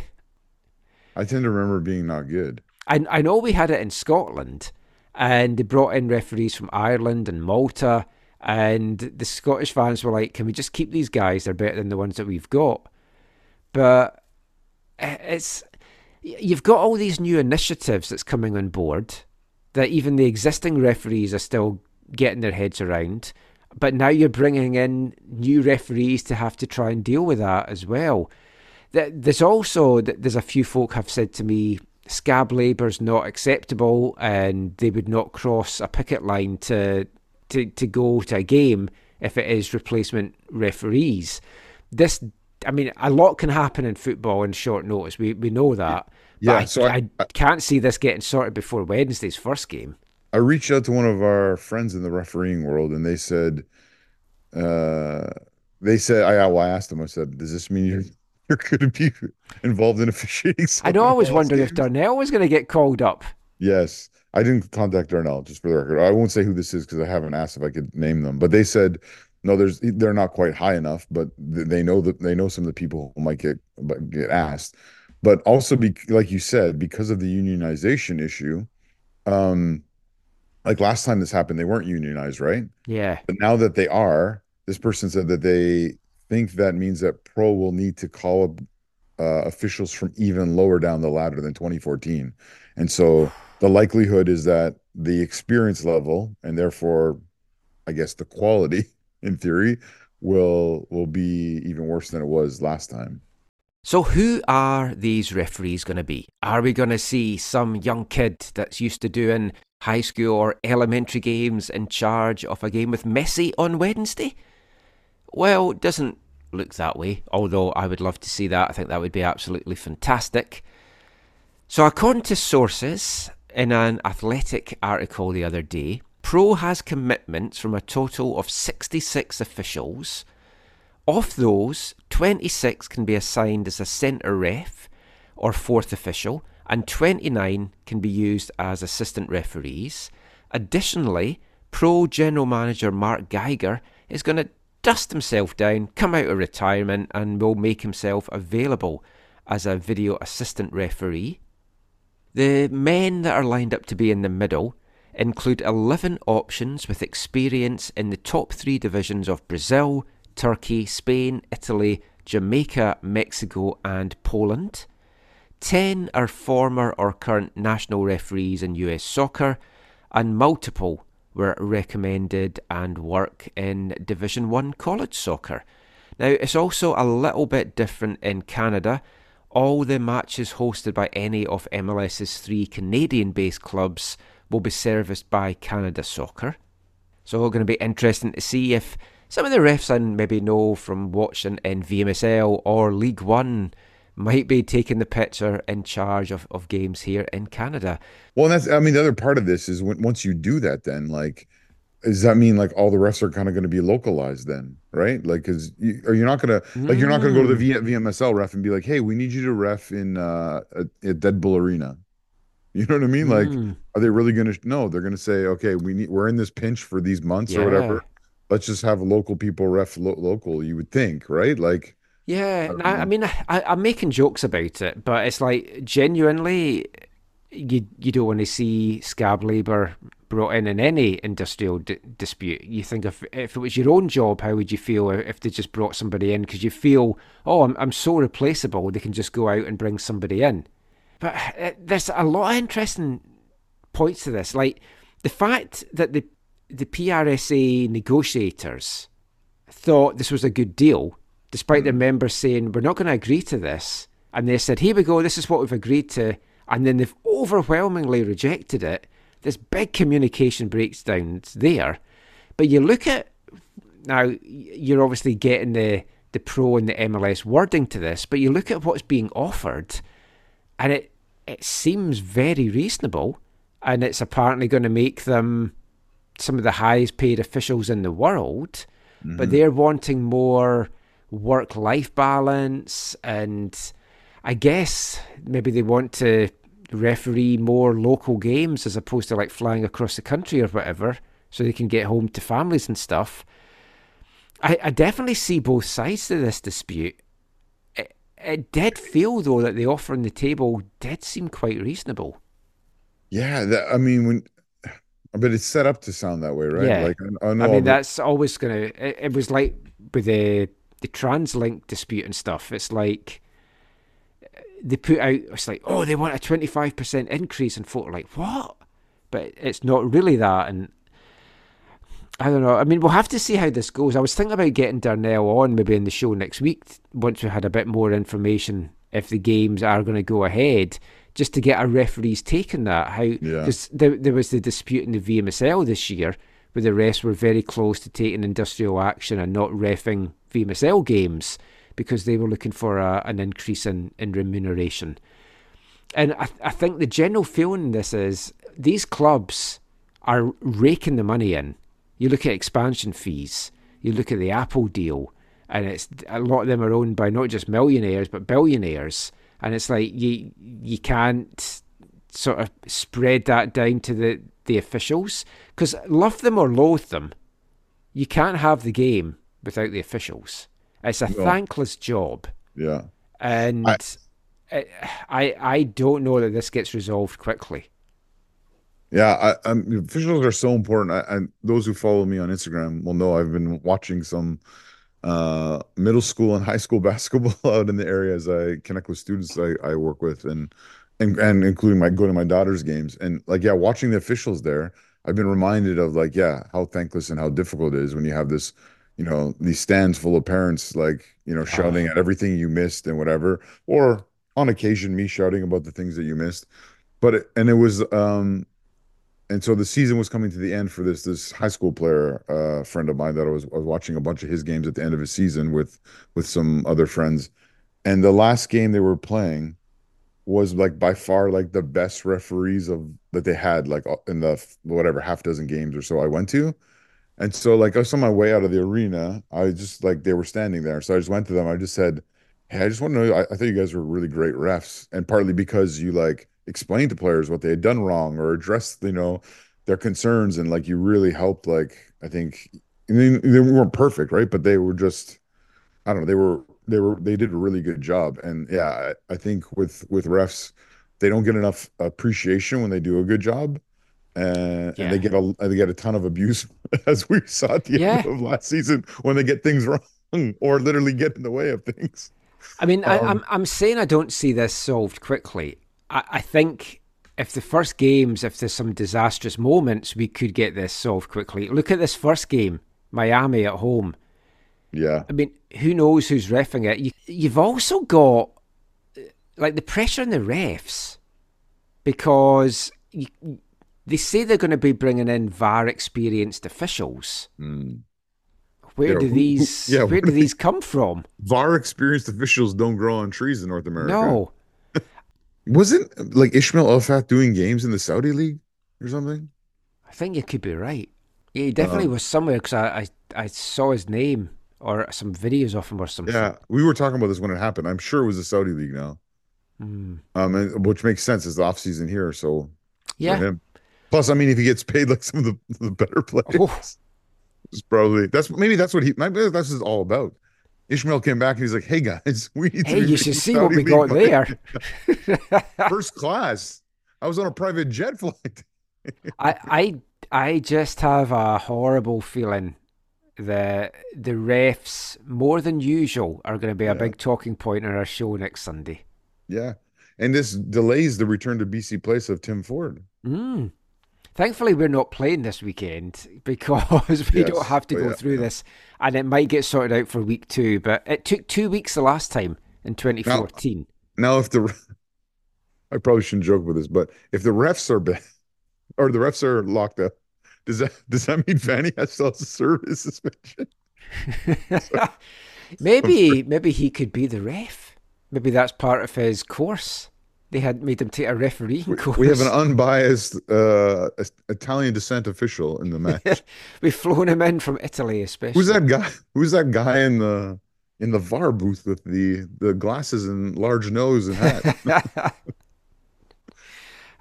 Yeah, let's see how this goes. And as I say, we'll see how it plays out in the week. We might get Darnell on to have a little chat about how he feels as a referee and how things have played out. We are also going to speak to Darnell at some point next month about just the abuse of officials and stuff in refereeing. But that's pretty much it for the show. We will finish with this episode's wavelength. And I'm going back to 2014 for this episode. And since the MLS season's kicking off, and it's been an MLS-heavy podcast, I think it's actually all been about MLS, I'm going to play a song about an MLS team and another team that is celebrating their 50th anniversary, the San Jose Earthquakes. And this is a song by a group called the Old Firm Casuals, nothing to do with Rangers or Celtic. I don't know, are you familiar at all with this band, Zach? I don't think so. It is the band that belongs to Rancid frontman Lars Frederiksen. Oh, I know Rancid, but yeah, I don't. Yeah, he's a lifelong San Jose Earthquakes fan, and him and the band did a San Jose anthem back in 2014. It's called Never Say Die. Here it is.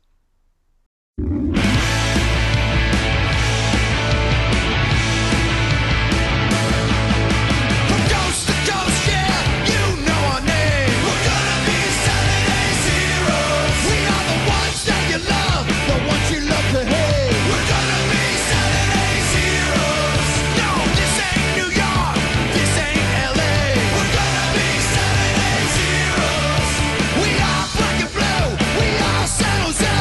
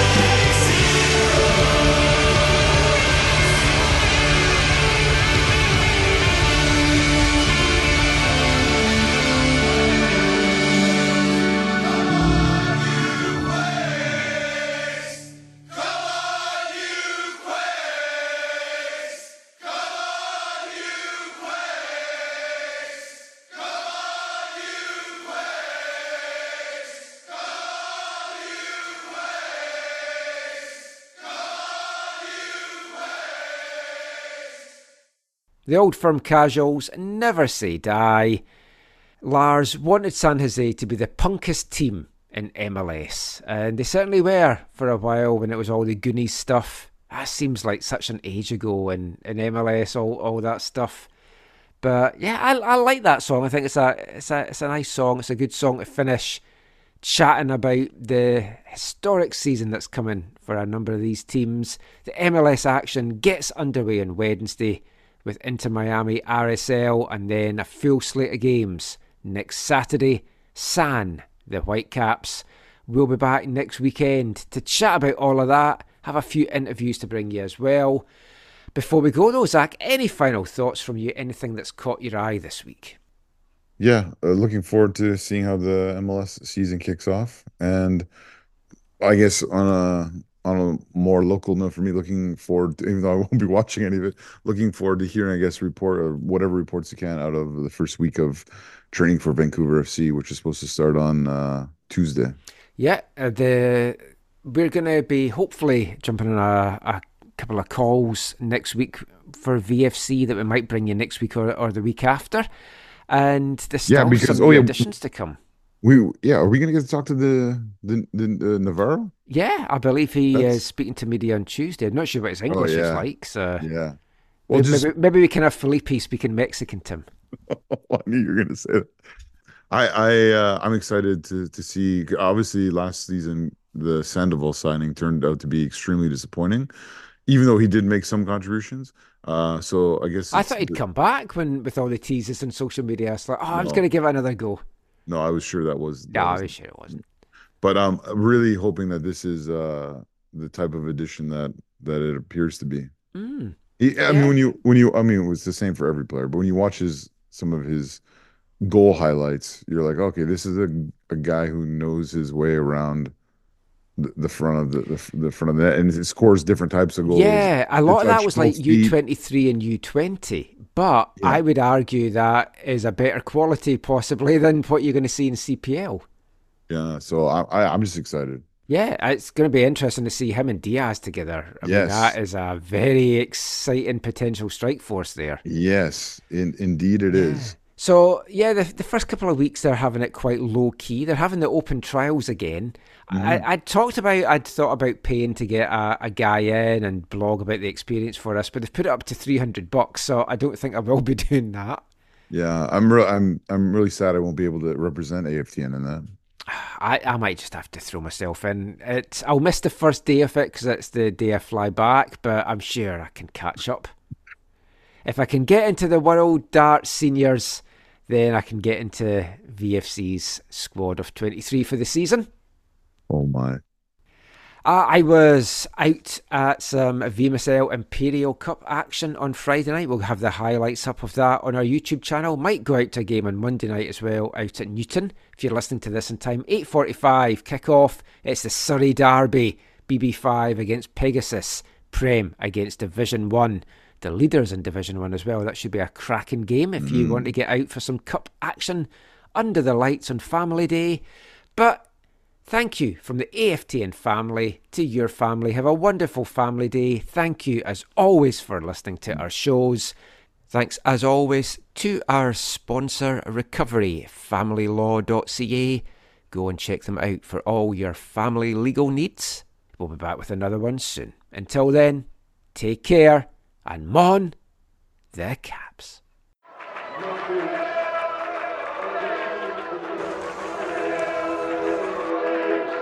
Going to your first match is an experience you never forget.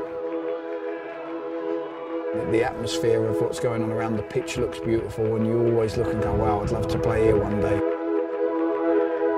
If you get the bug, it's going to stay with you for life.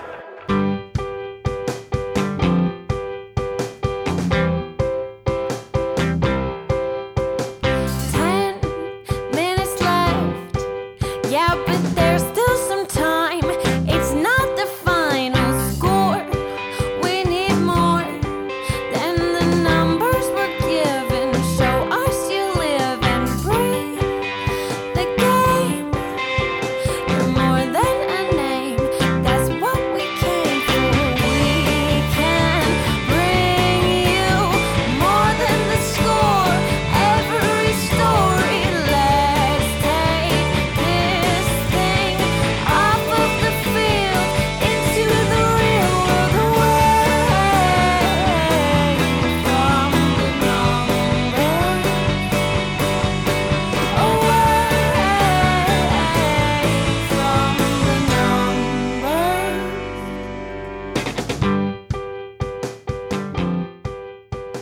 E